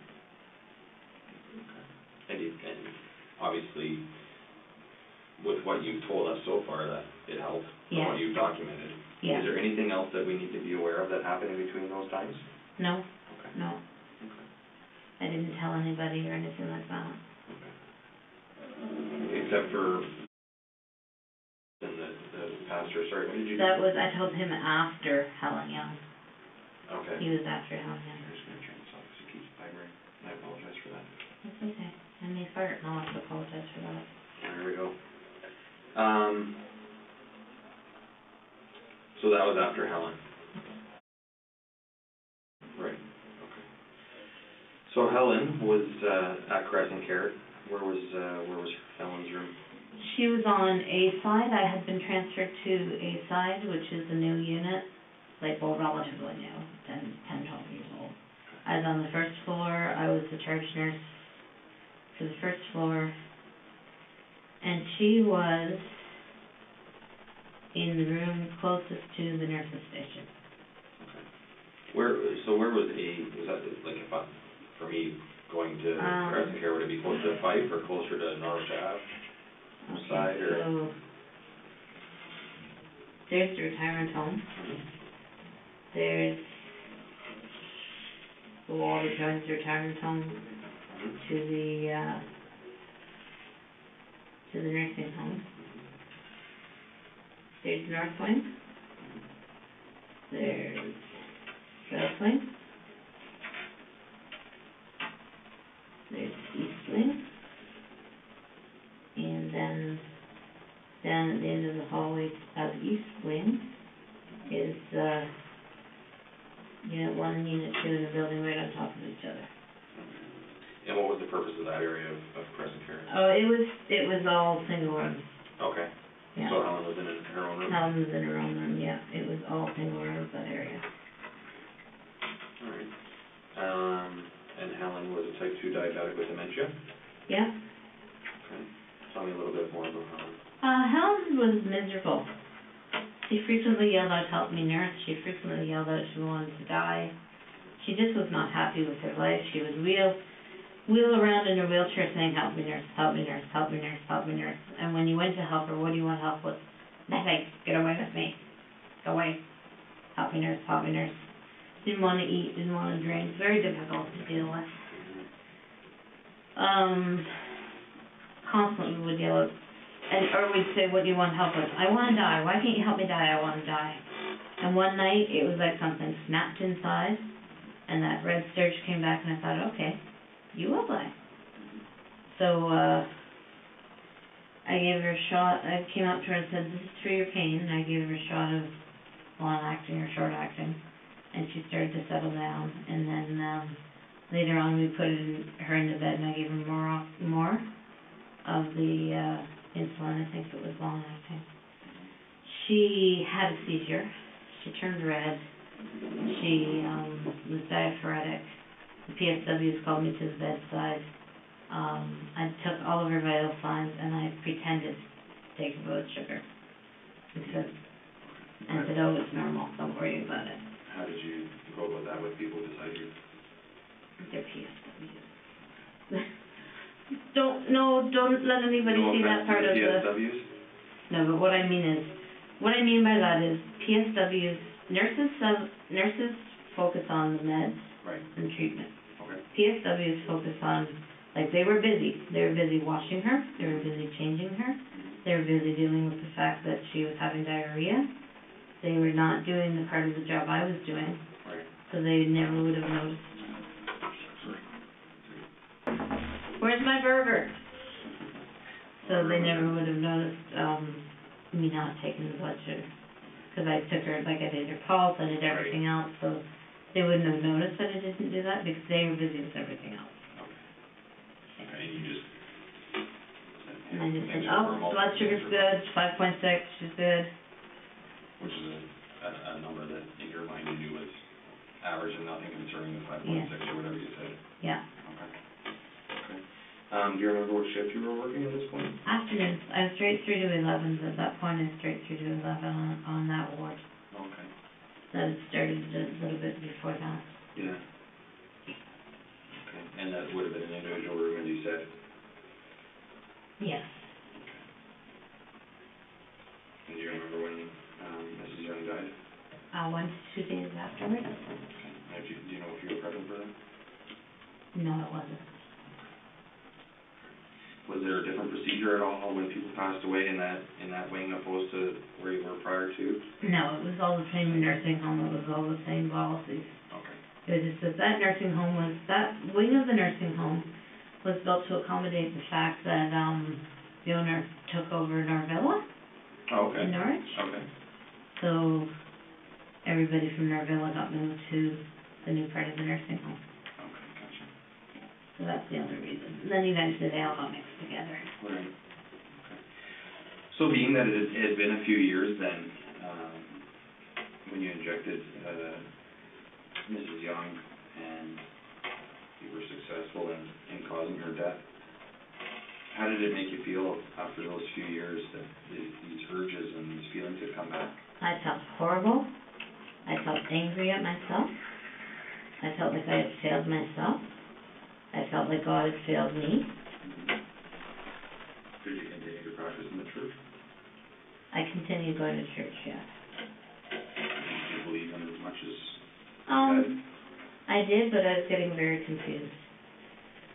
So it was soon after that I went to the pastor and told him what had happened.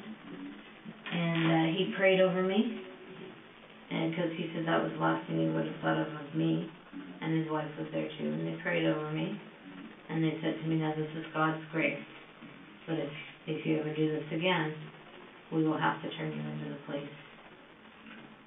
And where would that conversation have taken place? At the church? In their house, at their kitchen table. And I kept going to their church. And how detailed did you get with the conversation? Oh, I told him that I was taking people's lives by giving them insulin overdoses. What were you specific with names? How much insulin? No. When you were doing this? No. How many people? I don't know if I told him how many people, just that I was doing it. I wanted to stop. And his response was to pray for you and pray over you? Yeah, put his hands on me and have him put his hands on me and pray. What religion did that church practice? Okay. Yeah.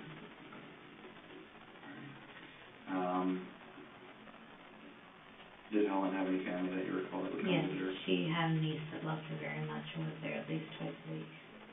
Did you ever converse with her? Before she died, yeah. Mm-hmm. Yeah. How old was she? I'm saying late 50s, early 60s. Denise? Denise, Okay, yes, and then Helen or something. 90. Alright. Did you speak to her following Helen's death, her niece?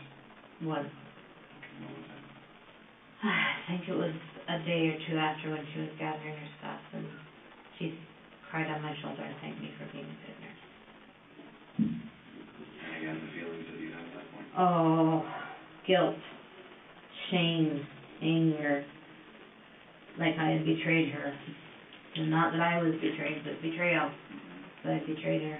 And did you display any emotion at that point to her? I just, gave her a hug back and said I was so sorry. But at that point, I was getting very confused about was this God and was it not. And when you resumed doing this, did you have any, besides the religious feelings that you were having, did you have any other personal feelings in your mind as far as knowing the difference between right and wrong again? Yes, I knew the difference between right and wrong. But I thought this was something that God or whoever wanted me to do it. So I'm starting at that point to doubt that it was God. Okay. When you resumed doing it? Yeah. Okay. Alright. Was anyone working with you on that day that you can recall? The PSWs, but I don't remember their names. Okay. How many would have there been? 3. Okay. There would have been students too, I think, but I can't remember. And there would have been 32 patients in that wing as well? Yes. That you were responsible for? Okay.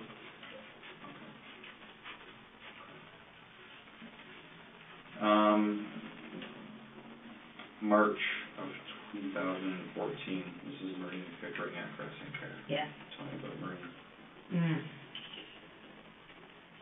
Maureen was a handful. She would attack other patients, she would pull their hair, she would hit them, she would pinch them. Eventually, it was decided that she needed a one-on-one staff.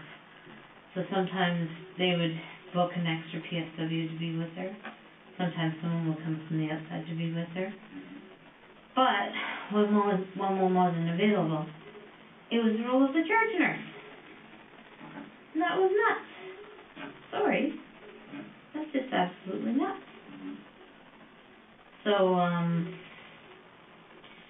she just got harder and harder to look after, and one night when I had to look after her, I got this idea, I thought, I'm starting to get the feeling of that surge again. I thought, no, I don't want her to die, but if I could somehow give her enough of a dose to give her a coma, or something to change her brain waves, maybe make her less mobile, harder to handle, hard to handle. Right. So, yeah, so I overdosed her. And was that in the same wing? Yes, she was right across. She had gone into the room that Helen had been in. Okay. Yeah, she was right across from the nurse's station. And as well, obviously, a single room at that point? Yeah. That night she stroked. She had a severe stroke. She went to the hospital. And when she came back, she was there at the nursing home for a few days, and she died.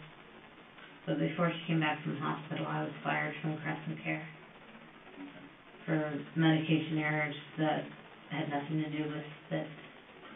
When you got transferred into this A wing, did you still get the medication the same way? The insulin the same way? Yeah, because there's insulin purchase there. Okay. And so, sorry, Maureen, Mrs. Pickering, was transferred from Crescent Care to the hospital? And then back to back, Crescent yeah. Care? What was the time frame there, do you remember? 2 days, I think. And But they knew that she was totally vegetative when she came back. okay.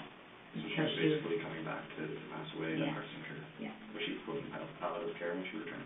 No, 'cause she had her own room. Okay. The palliative care room was for people who didn't have their own room, Right. so that families could go and be with them. Okay. And not disturb the other residents and not be disturbed by the other residents. Right. Do you remember how much insulin that you gave to Mrs. Pickering? It was a lot. I'm gonna say 80 long X yeah, there was a lot of insulin. Why so much to her? Wasn't sure if she would die or not, and I really wanted to make sure that she, their mind was changed a bit before she came back to us. So the insulin caused her A stroke, a stroke and then the reason to travel to the hospital. yeah. Do you remember any reaction from her when you were injecting her? No, none at all. Do you remember what type of, sorry, I apologize, what part of the body that you injected her? Her, Left, right? left. Left up. Had no reaction, she didn't. Oh yeah, the first time I gave it to her, she said, "Hey, what was that for?" And I said, that's your vitamin injection." Which is, like I said, that you would typically tell people? Yeah, Okay. How long in between when you gave her the next dose? probably an hour and a half, 2 hours. And that was about, what time did you say, sorry? Oh, I don't know. You were still working in the afternoons, right? Yeah, 8 or 9 at night. Okay, yeah, it says here that at 8 o'clock, you gave her 80 units of long-acting insulin. Yeah.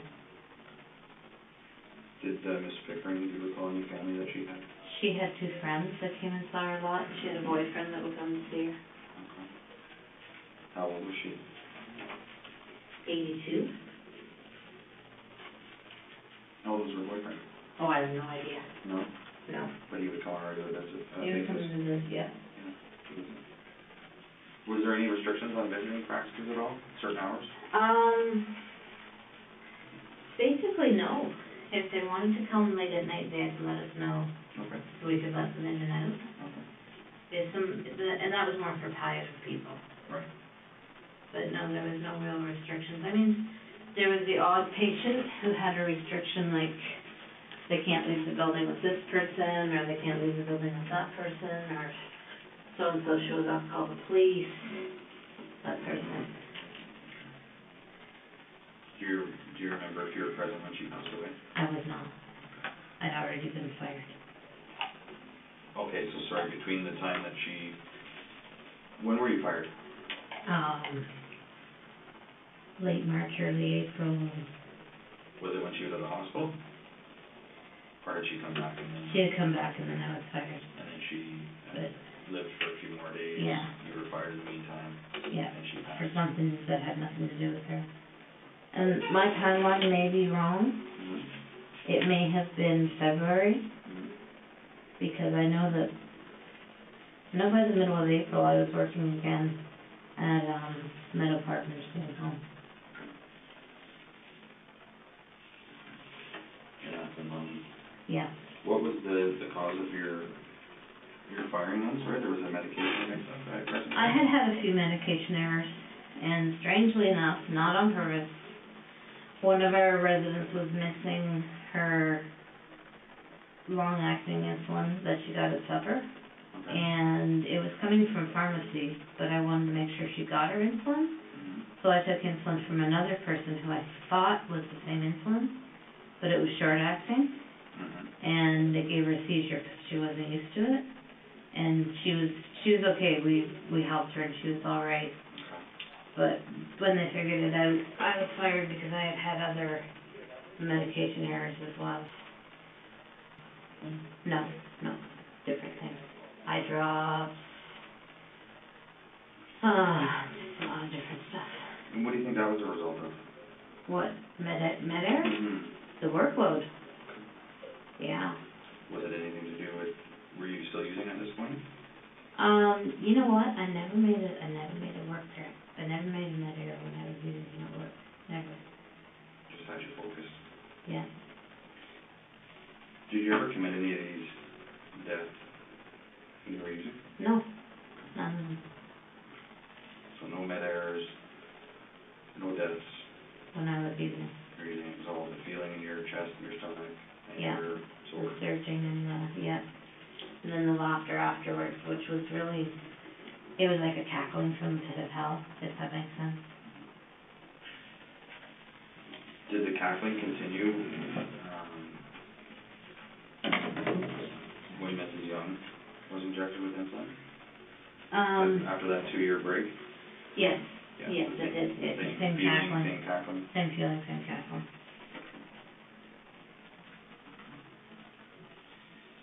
So then did you work anywhere between Crescent Care and Meadow Park? No, Okay, did you go directly from one to the other? pretty much within a month. And would those medication errors be documented in a reference letter, or No, were you made aware of anything like that? That Meadow Park would be aware of the reason why you were let go I from told Crescent the Care? person that hired me at Meadow Park, she told me she had found my resume somewhere, because I never applied to Meadow Park. Oh, really? But she had found my resume somewhere, and she called me because they needed a nurse. Oh, okay. So when we did our interview, her name was Heather, I forget her last name, she's not there anymore.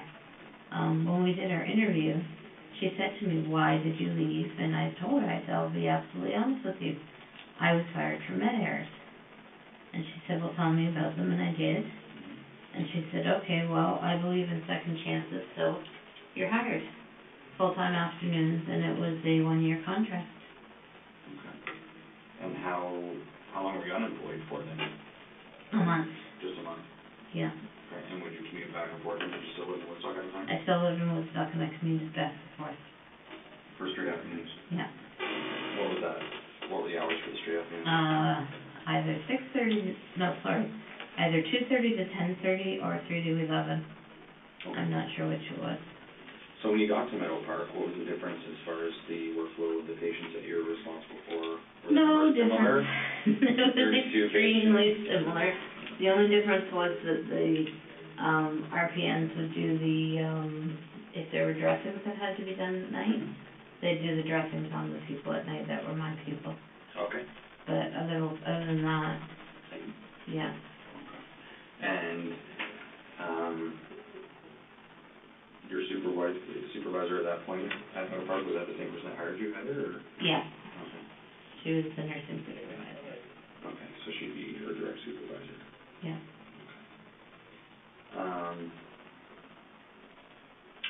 So Arpad, or Art Horvath, Yes. tell me a little bit about Art. He was mean. He would grab the nurses and PSWs whenever they were trying to do things for me. He would grab them, he would twist their arms, he would punch them.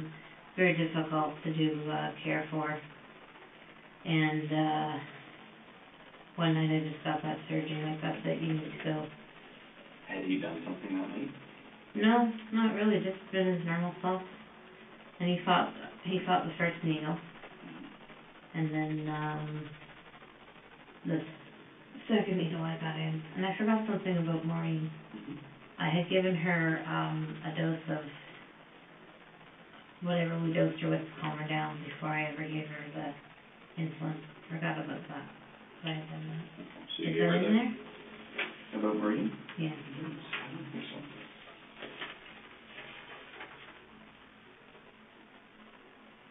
I had given her a sedative dose before I ever gave her the insulin.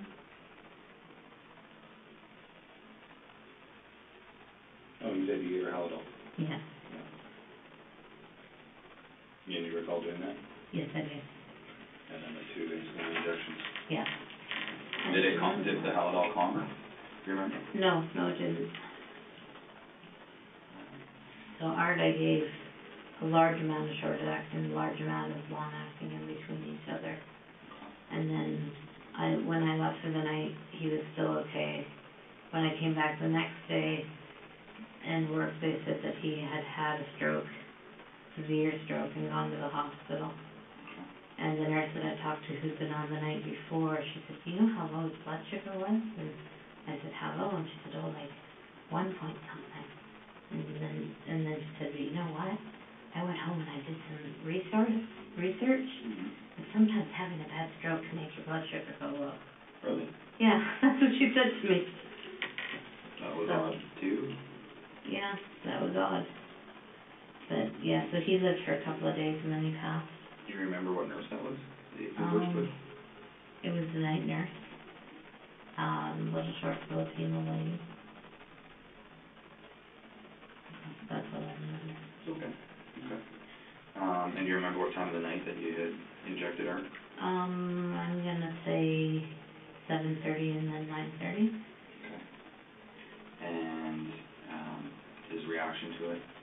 He fought it, Did he? yeah, but he fought everything. Would you ever, when you were doing this, did you ever speak to these people when you were injecting them? No, Would you ever say anything to them? not unless they asked me what I was doing, then I just say it was a vitamin injection.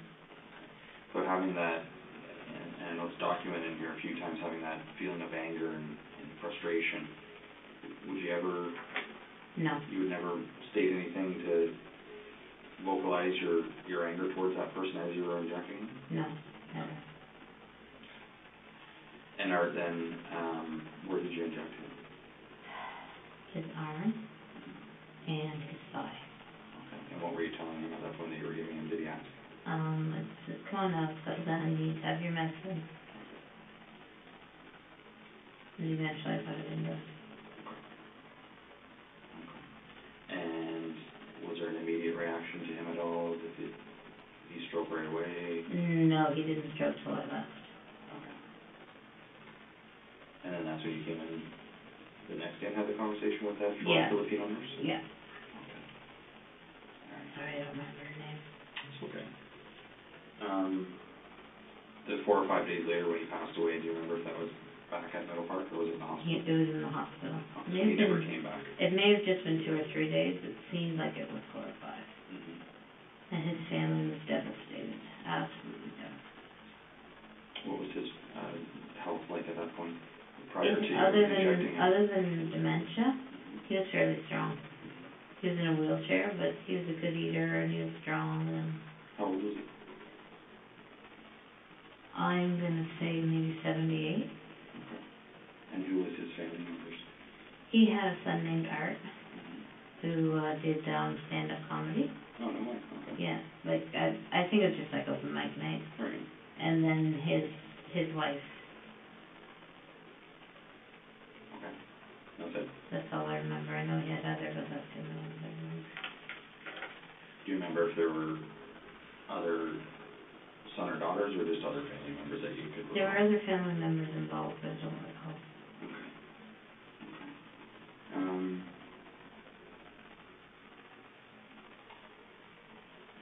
Did you ever have any interaction with his family? I mean, you said they were devastated. When did you learn of that? How did you know Oh, of they that? came in to take stuff out of his room. Following his death? While he was still in the hospital, they Okay. came in to take some stuff, and then when he was gone, they came in to take the rest. Okay. How did you feel having a conversation with him? Awful. Again, like I betrayed them. Mm-hmm.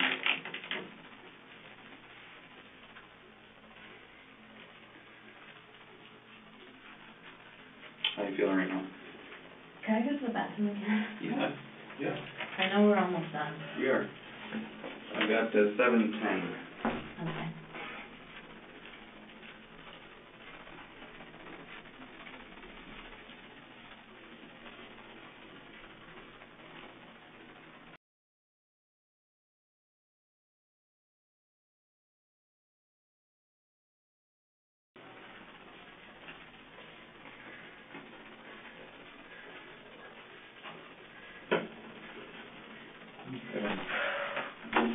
We're getting there. I have 7:14 Okay. to resume.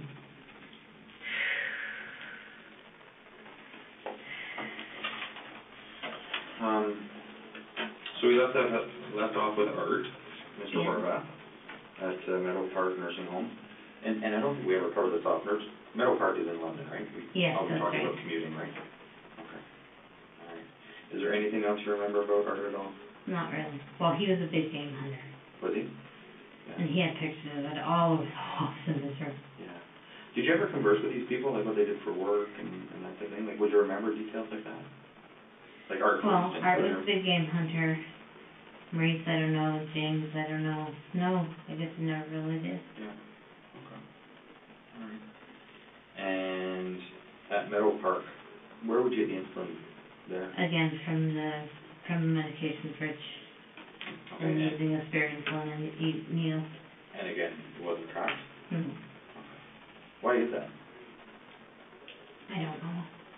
Insulin's not something that's usually tracked. Right. And just because it's not a concern to the homes. Yeah.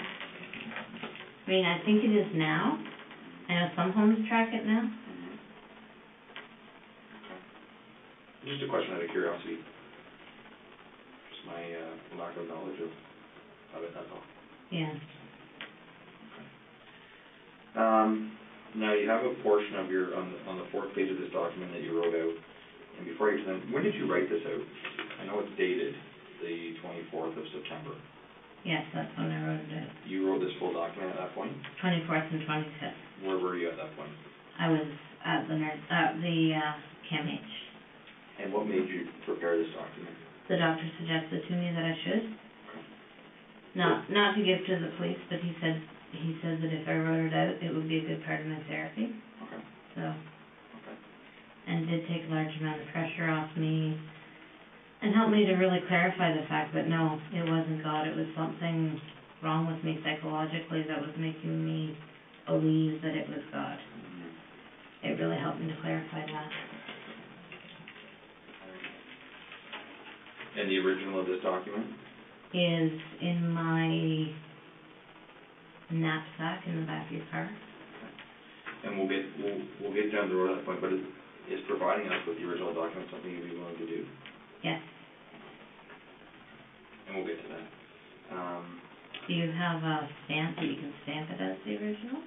I don't even think we'll need to do that. We'll have you sign a consent form, but we'll get to that. Okay. Only if you're willing, of course. You have a portion on the fourth page here, and it's titled "People Who Didn't Die." Mhm. What can you tell me about? Okay, Clotilda Adriano. Okay. She was the first person I ever gave extra insulin to. Okay. I think I gave her 40, and again, there was that surging, but it wasn't so much that I wanted her to die, it was more let's see what happens. And I did that to her on more than one occasion. Okay. Albino was... Sorry, she was prior to Mr. Silcox, right? Yes. So this was the very first person that you injected with insulin? Yes. Okay, and we're at Crescent Care? At Crescent Care. And her room was where? Her room was in the east wing, second door on the left. Okay. Then east wing, first door on the left was her sister Albina. She was diabetic. Okay.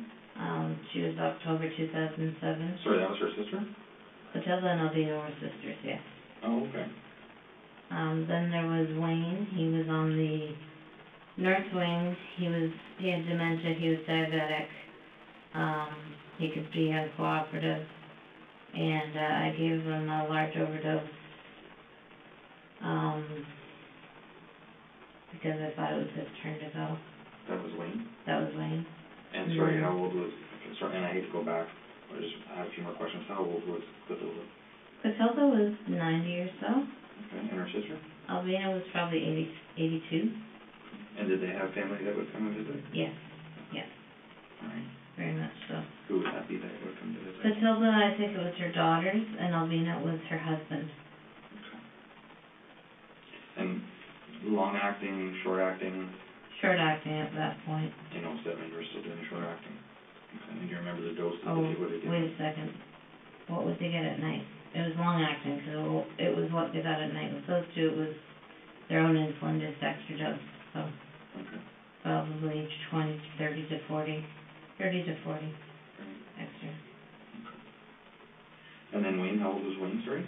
I'd say 60. Okay, oh, so he was younger. He had developmental challenges, as well as dementia, as well as being diabetic, as well as being a handful. And he wanted to die, so again, that one night I just felt that surging, but he didn't die. How would you know he wanted to die? He would say it sometimes, that he just wanted to go. Mm-hmm. Where was Wayne in the Crescent Care? He was in room 8, which is the men's ward down at the end. So 8 or A? 8. The number? 8 north. 8 north. Alright, and would that be roommates in there as well? Yes. Okay. Do you know who he was roomed with? No. Alright, and Mike with Huntington's disease? That was 2009. What is that disease? it robs you of your body and you still have your mind. You get progressively more agitated, you get progressively more, psychotic, and you're in a wheelchair and you've got all these movements that you can't control. It's a horrible disease. And how old was Mike? He was 54, and, again, one night I just felt that surging and I thought, now this must be God because this man is not enjoying his life at all. So I gave him a large amount of insulin. I think I gave him 90 total. Did he ever do anything to harm you? No, never. Did Wayne? No, Albina? no, Clotilda? no. This takes us to a different location, Telford Place in Paris. That's obviously Paris, Ontario, correct? Yeah, Outside of kind of Brantford, Woodstock area. 2016 winter. Okay, and that was Sandra? Yeah, and How I old was, was Sandra? Sandra, I think she was in her 70s. Okay. And Telford Place, what was the breakup of the rooms there? Where was she located within Telford Place? She was down the wing, straight down from the, nurse's desk, about 2 doors on the left. Okay. And she had 3 roommates. Okay. And she described her a little bit of personality and her Tall, not very well. She didn't walk anymore. She had a good sense of humor. She often said she didn't want to be there. And so one night I gave her an insulin overdose. But she survived because the nurse that came on next went to check on her to do something else and noticed that she was sweaty and took her blood sugar and saved her life. Okay. And how did these other people survive? It just didn't. Clotilda and Albina, they found them to have they found them to have low blood sugar and they gave them stuff to raise it. And Wayne and Mike, they just survived. It was never found out. Was there anything to do with the gender, male or female, that this insulin, the effect of it, or was it just, again, just depended on the makeup of their body and their health? And yeah, not that I know of if it has anything to do with gender. The nurse who saved Sandra, yeah. Was there anything that ever came back on you? No. Any retribution, consequences? No, she never figured it out that I know of. She even asked me about it and asked if I thought she'd done the right thing. Who was that? Do you remember her name? Diane, I don't remember her last name. And what were you working at that point? What shifts were you working at Telford Place? Whatever I got called in for. Okay. I was actually working for a nursing agency at that time called Lifeguard Agency, and I was sent to Telford as lifeguard. I see. So you were never employed by Telford Place? No. I was employed by Lifeguard, and I would go to Telford and to other places as well. Okay. And that's when you got involved with St. Elizabeth as well, right? When you were with Lifeguard? Yeah. Just, I was only with St. Elizabeth like a month and a half before I quit. Okay. 2016 of August, which is not too long ago, you're employed with St. Elizabeth, it says here. Yeah, I was frustrated with my job. Had a huge workload, having to learn a lot of new things, just a lot of frustration. The weekend that this happened, I had all of the people that I had to look after. Most of them were in Ingersoll. I didn't know any of them. And on the Saturday I went in and I was doing my care. And this is really the only one that was pre-planned, because on the Saturday I went in and I was doing care on Beverly. I noticed that she had a PICC line, which is a line that takes medication straight to your heart, and that she was a diabetic. And so the next day when I went in, I was really frustrated, and I could just really feel the surging and the laughing, and I gave her a huge amount. I gave her, I think it was 180, three doses of 60 through the PICC line. Did she question that at all? No, because I used one to rinse the PICC line, one to put into her antibiotics, and one to rinse the PICC line again. And she survived. She was fine the next day. Did you go see her next time? No, but I was able to check it on my computer, cause she was seen every day by a nurse. Okay, So I could go into the tablet from work and see how she was. okay. And that was just a computer program used by St. Elizabeth? Yes, I see. on their own tablet. Okay. And these other people, where did you inject them? Their arms, All of them? all of them, yeah. Sandy was probably her leg, but she was a little bit more difficult. In August of 2016 then with Beverly, you don't remember Beverly's last name? No, I don't. And I don't even remember if her first name was Beverly. Oh, okay. I could probably, I don't know if I could tell you the weekend it was or not. But she lived in Ingersoll? Yes. Did she live in a home or? Yeah, in a home, Like her own residence, I mean, or?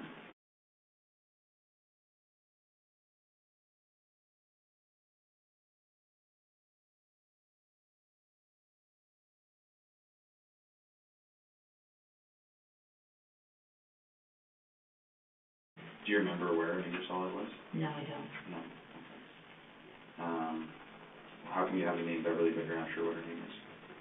Because I'm not sure if it was Bev or B or, I gotcha, okay. Okay, and that was the only one that you had given through the PICC line? yes. Did you know what the result would be compared to a direct injection into an arm or a leg or a thigh? I'd compared never to a done PICC it line? before, I'd never looked at it, I had no idea. Okay. She went to sleep fairly quickly and I left, but when I checked, the next day to see how she was through the next nurse, Mhm. there was no change. How old was she? She was 63, 64. And what was her diagnosis as far as her health? She was diabetic and she had large ulcers on her leg. And she also had a, severe infection.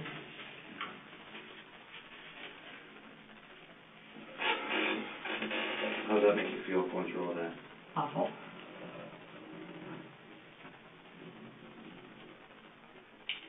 Do you feel like there's a burden lifted off your shoulders? Yes, I've done the right thing. Do you feel there's a sense of relief? Yes. And now I know that it wasn't God. And I'm ashamed of myself that happened, but I also think that it was mental health. You know, I think it was, I wasn't in my right mind. Or I would have been able to tell. I mean, I was raised to believe in God. I was raised from a baby to go to Sunday school, so how could I get such a strong feeling that this is what God wanted, unless it was something wrong in my head? And I know we've talked about what you would say to the families and so on and so forth, but, again, I feel terrible for the people that are gonna find out in the days and weeks to come about what actually happened to their loved ones, right? I do. I feel horrible. If there was ever anything I could do so that nobody did this again, I'd do it.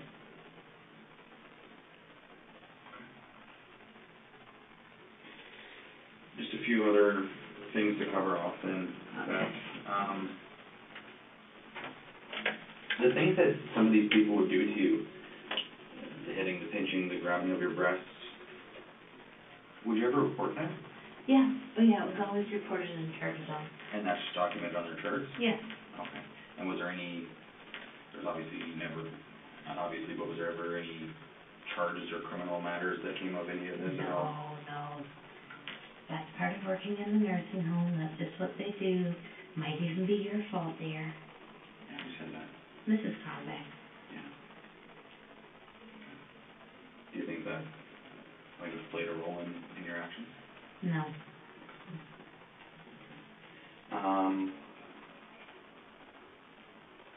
Maureen, your ex. What was Maureen's last name?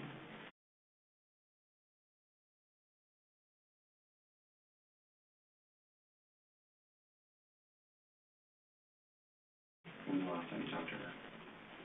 Think about, 4 years ago when she wanted money to move back? Oh, We were only together for a year. okay. So she came here from, Yeah, and brought her 2 kids. okay. The teenage kids? Yeah. I think you mentioned that in your Toronto statement. Yeah, we got involved with CES with them. Mhm. When they were here. Mhm. Have you, this document that you prepared, Beth, and I know that you had stated the reason why, I guess we call it the breaking point of why you stopped, Yeah. was the possibility that you were gonna have to be dealing with kids, Yes, that's right. right? Yes. Is there anyone else within your career path that isn't listed on these 4 documents, or these 4 pieces of paper, that you'd be responsible for their deaths? No, absolutely not. And if we were to tell you that we've come across some fairly significant or suspicious deaths at other nursing homes, Where it's in, right, what would you say to that? I'd say it wasn't me. So there's no one else involved No, that fell victim to your actions? no.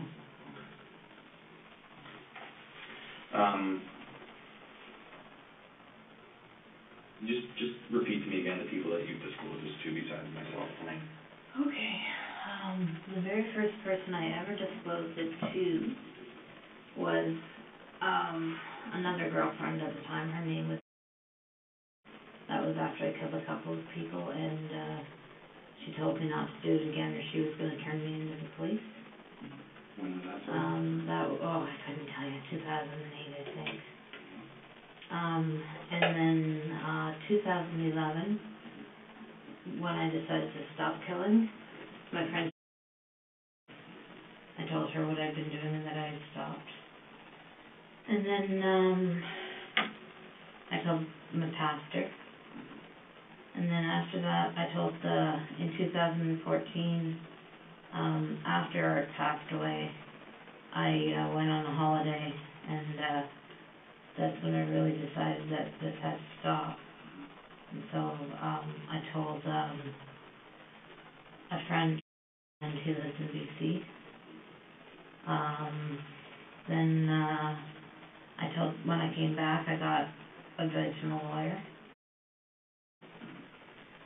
And then while I was in CAMH, well, I told my friend, before I ever went, I told my cousin, I told my friend, and I told my friend, and then while I was in CAMH, I told someone who I thought was a friend.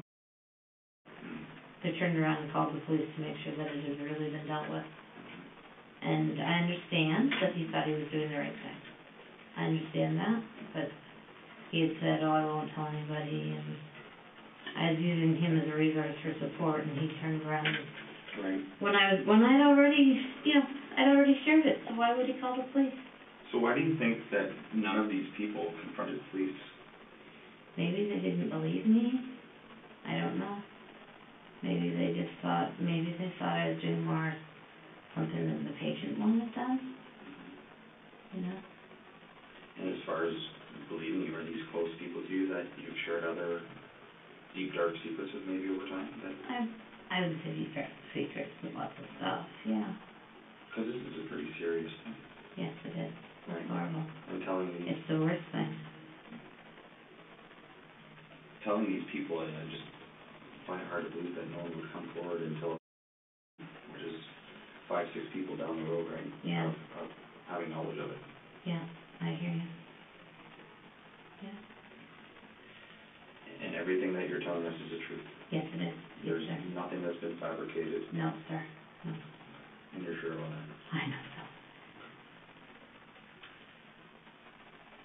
What would we find in your home? Did you ever document any of this activity at all? Once in a while I journaled on it.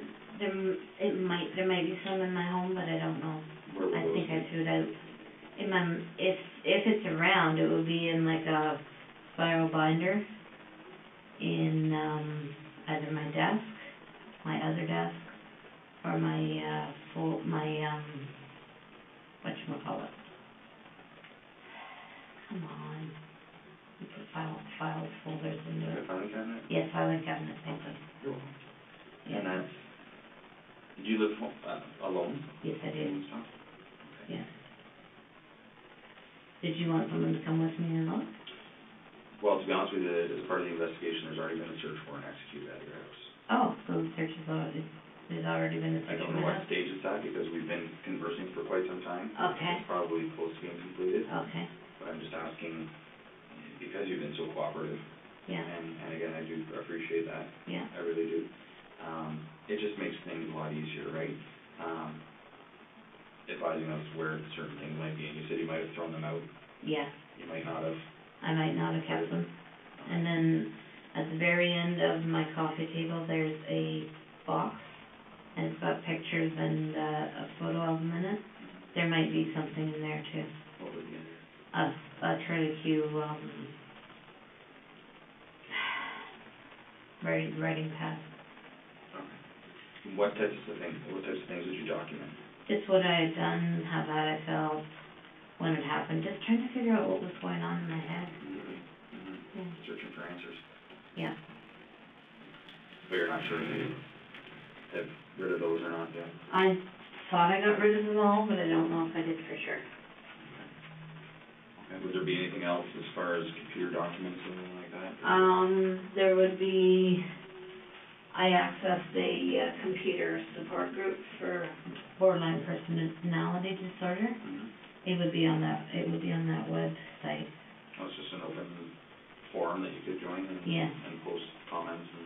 Yeah. What website was that? I couldn't tell you, but I could find it on my computer. Okay. And would that be something that you'd be willing to share with us? Of course. And give us consent to Yeah. look at those documents and computer websites and whatnot? Yeah. What's your tattoo mean? Hopes and dreams. What does that mean to you? That I have hopes for the future and dreams of the future. Yeah. What are your hopes of the future now, after speaking to me over the last few hours? That somehow, some way I can help somebody. There's gotta be somebody wherever I go, jail, penitentiary, there's gotta be somebody I can help. Maybe somebody who can't read, maybe somebody who can't write, maybe somebody who's done worse than me and feels like it'll never be forgiven. Maybe somebody who's done less than me and feels like it'll never be forgiven.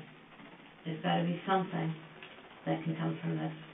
Maybe somebody can study me and come up with answers and new medications so this doesn't happen again. That's my hopes and dreams now. Is there anything worse than taking someone else's life?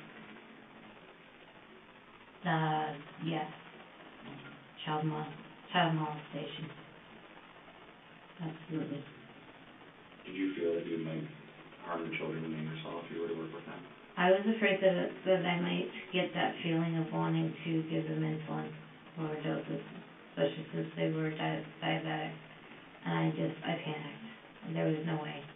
I was absolutely not open to that.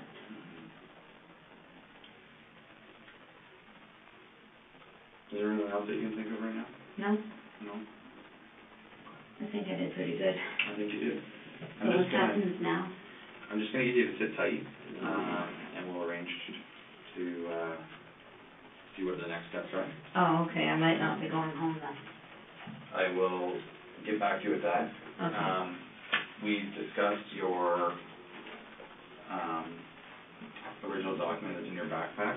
Yeah. If I were to prepare a form, which is a consent to search or a consent form, to provide us with those documents, would that be something that you'd be willing to sign? Yeah, sure. Okay. There's some stuff in there too that I did with the nurse. In your backpack? Yeah. Okay. What kind of things are those? Like, it's called a chain link thing, so you start at what you did and you go backwards to how you're feeling, what you could have done different and all that. Okay. Do you feel that your time at CAMH helped you? Yes, very much so. You received the care that you thought you needed? Yeah, and an increase in medication, which I feel I needed. Yeah. All right, sit tight for a few moments, Okay. and I'll be back to you shortly, okay? Again, on my phone, I got 7:39 Okay. p.m. And let me get back to you with some answers and Okay. where we're going from here, okay? I'd like to go home. Okay. We'll sit tight and we'll see what's Even going if to I happen. have to wear an ankle bracelet, I'd like to go home. Okay. All right, thank you, Beth. Thank you. Appreciate it. Thank you. Thank you. Can someone cut these off with me now? Yeah, we'll get something to get those off, right? Thank you. Yep, I'll be right back. Thanks.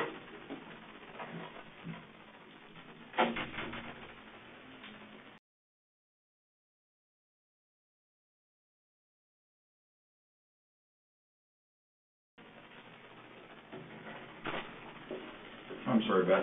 That's okay. You could imagine that, things of this nature take some time. Yeah, And I understand. appreciate your patience with me. I understand. Thank you. So, I have 8:02. We're in the home stretch here. Okay. Okay, and I can explain to you everything that's gonna go on, okay? Okay. Fair enough? Okay. Okay. Okay. So, first off, a few things that, you remember the gentleman who transported us back from Toronto and, also Karen, or Yeah. my partners, they've just been monitoring and Right, taking some right. notes and things like that. They're just some things that are concerning and that we just need to firm up, okay? Okay. So first off, as I said, there has been a search warrant executed at the residence, Okay. and there was some paperwork with regards to a Remington gun, shotgun of some sort. Oh, What would that be for? just to look at it, 'cause I like guns. Okay. Yeah. All right, do you have any at home? No, I used to. Did you? What did you have? I had a 22. Yeah. Was that a Remington by chance? Not that I know of. Okay. But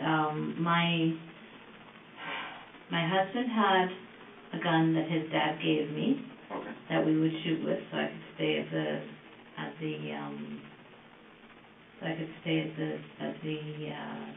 gun club and shoot. Mhm.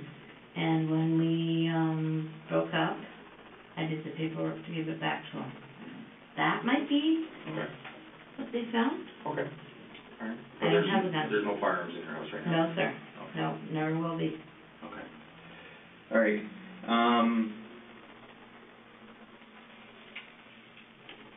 The username, like what would your username be on that blog that you would write on the support group? You know what, I'd have to go and look, Yeah?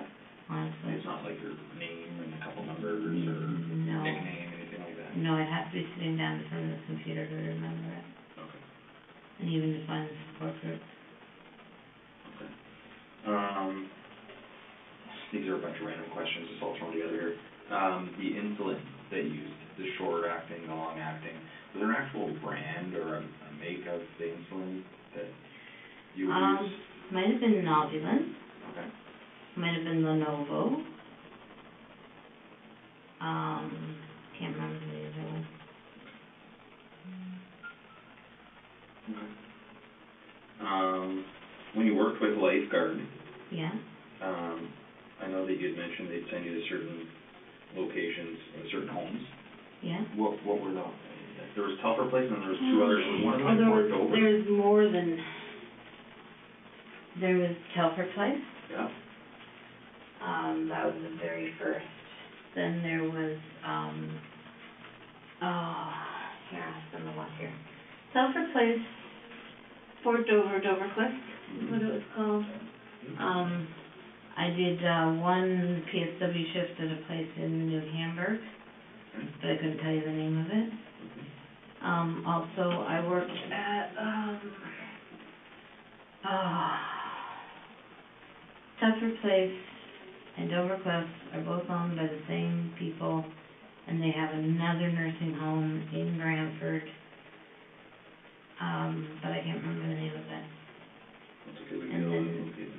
And then Park Lane Terrace in Paris, and Hardy Terrace, I think just outside of Paris. Oh, and, what was the other one called? Oh Lord. It's way far out of town, it's like an hour and a half drive from here. My dad grew up in that area. Like it's in the Jarvis area, Simcoe area, it's called, I couldn't tell you, I'm sorry, my brain's shot for the night. That's okay. That's all right. Anything you can think of? Yeah. Is my house gonna be a mess when I get back? No, Oh, I wouldn't okay. think so. No. Okay. Not that kind of a, it's not like you see on TV and Yeah. things start going flying everywhere, right? Yeah. your Facebook page, at one point there was a comment, or I don't know where it is in your timeline, about a pediatric nurse. Did you ever work as a pediatric nurse? Oh, that I was gonna be working with the kids. That's what that referred to within yourself? Yes. Okay, gotcha. All right, and just go back through the names of people here. So we've got, that you've divulged us to, right? Yeah. That's your cousin? That's my cousin. Okay. I'm not giving her last name. Yep, that's fine. Yeah.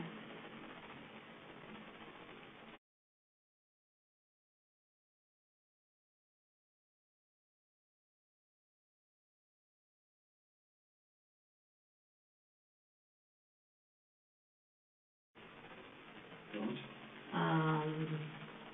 The lawyer, whose name I cannot remember. That's okay, there's a female? Yeah.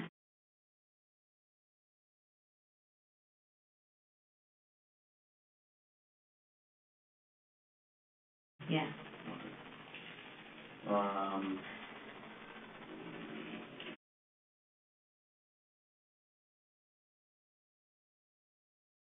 Right?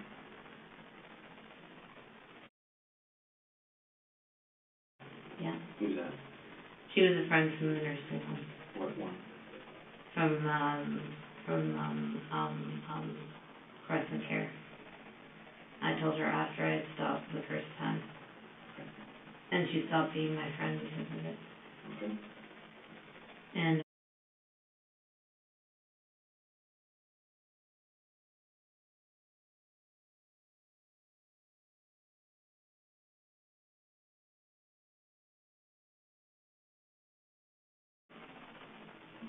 Where does she work? she doesn't. She's on ODST. Did she work at a nursing home with you? No, never. Just a friend? Yeah. Do you know where she lives in town? She lives in Toronto.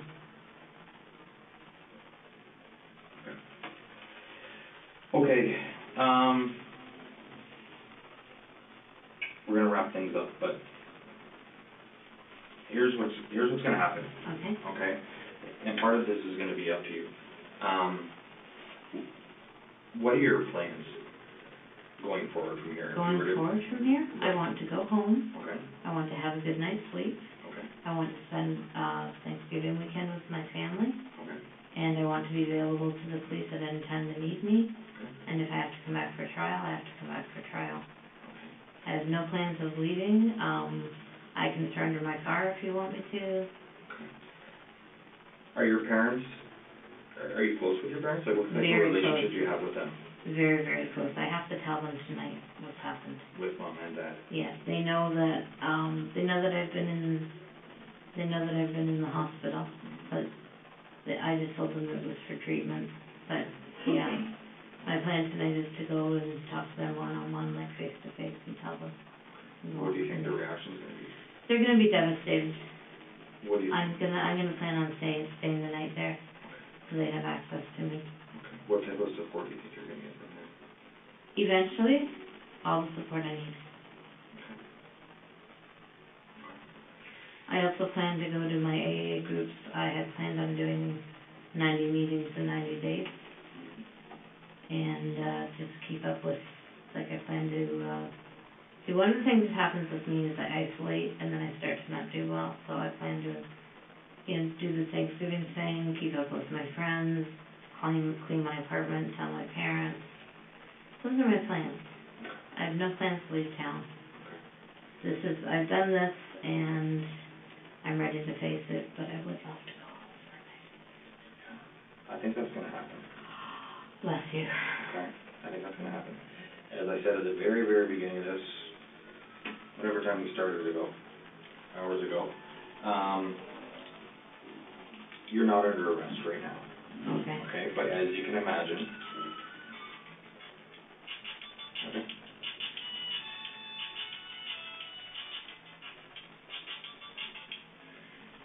Call you back in 30 minutes.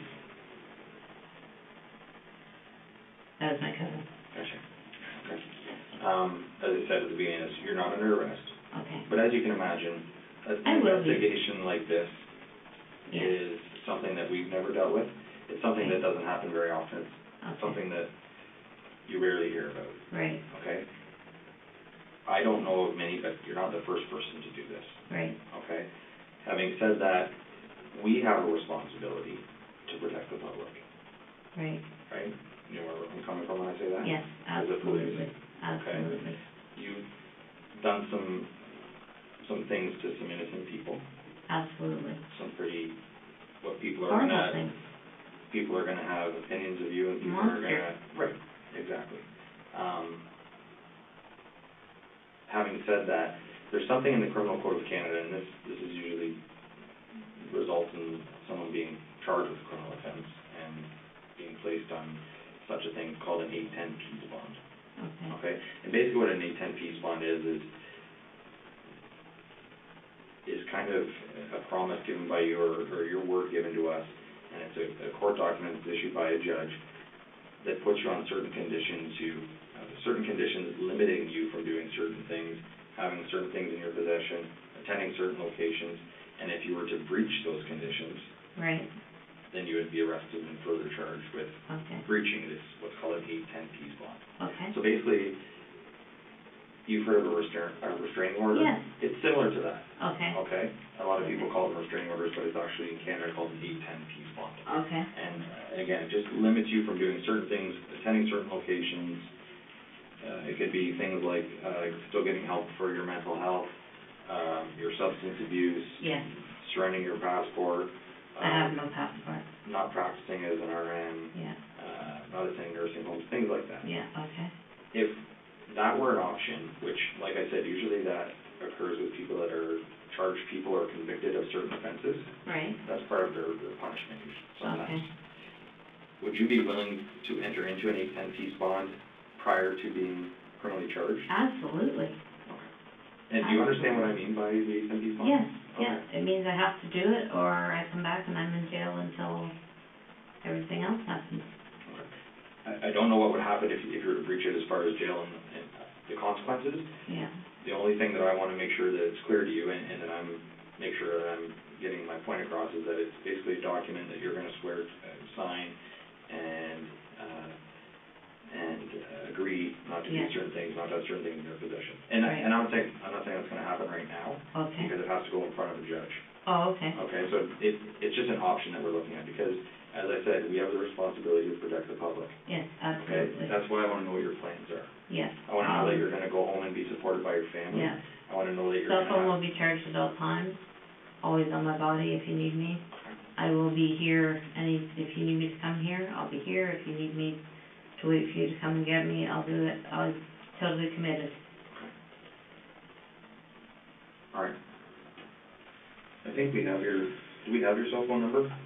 519 Yeah. 532 6471. Okay. Home phone number is 519 290 0724. Okay. Parents' phone number, Don't worry about that, I'll get that when I'll get your parents when we go. okay. Okay. You understand what we just talked about? Oh, yes, absolutely, Because it's a very unique situation, right? yes, Where I'm so thankful, You confess to certain things, yes, and we have quite a bit of legwork, as you can imagine, yes, to piece this investigation together and see where we go from here. okay, There's a lot of people that will consult in it and determine the final answer of what your fate is, okay, okay? all right, But I know that you're aware of the extent of what you've done. yes, I know that you've verbalized and spoke about how you feel, and that obviously you can't take it back, but, you know. I'm relieved that I've confessed it. I feel sorry for the people that are now gonna find out. Sorry doesn't say it. Yeah. They should do that as a word bigger than sorry, Yeah. like Diana sorry or something. Yeah, something along those lines. Yeah, I really have to pee, I'm sorry. No problem. I've got 8:16, and I think that'll probably conclude things, but I'm glad you used the washroom and All right. go from there. Oh, I just have to get you to sign that consent by the way. Yeah, no problem.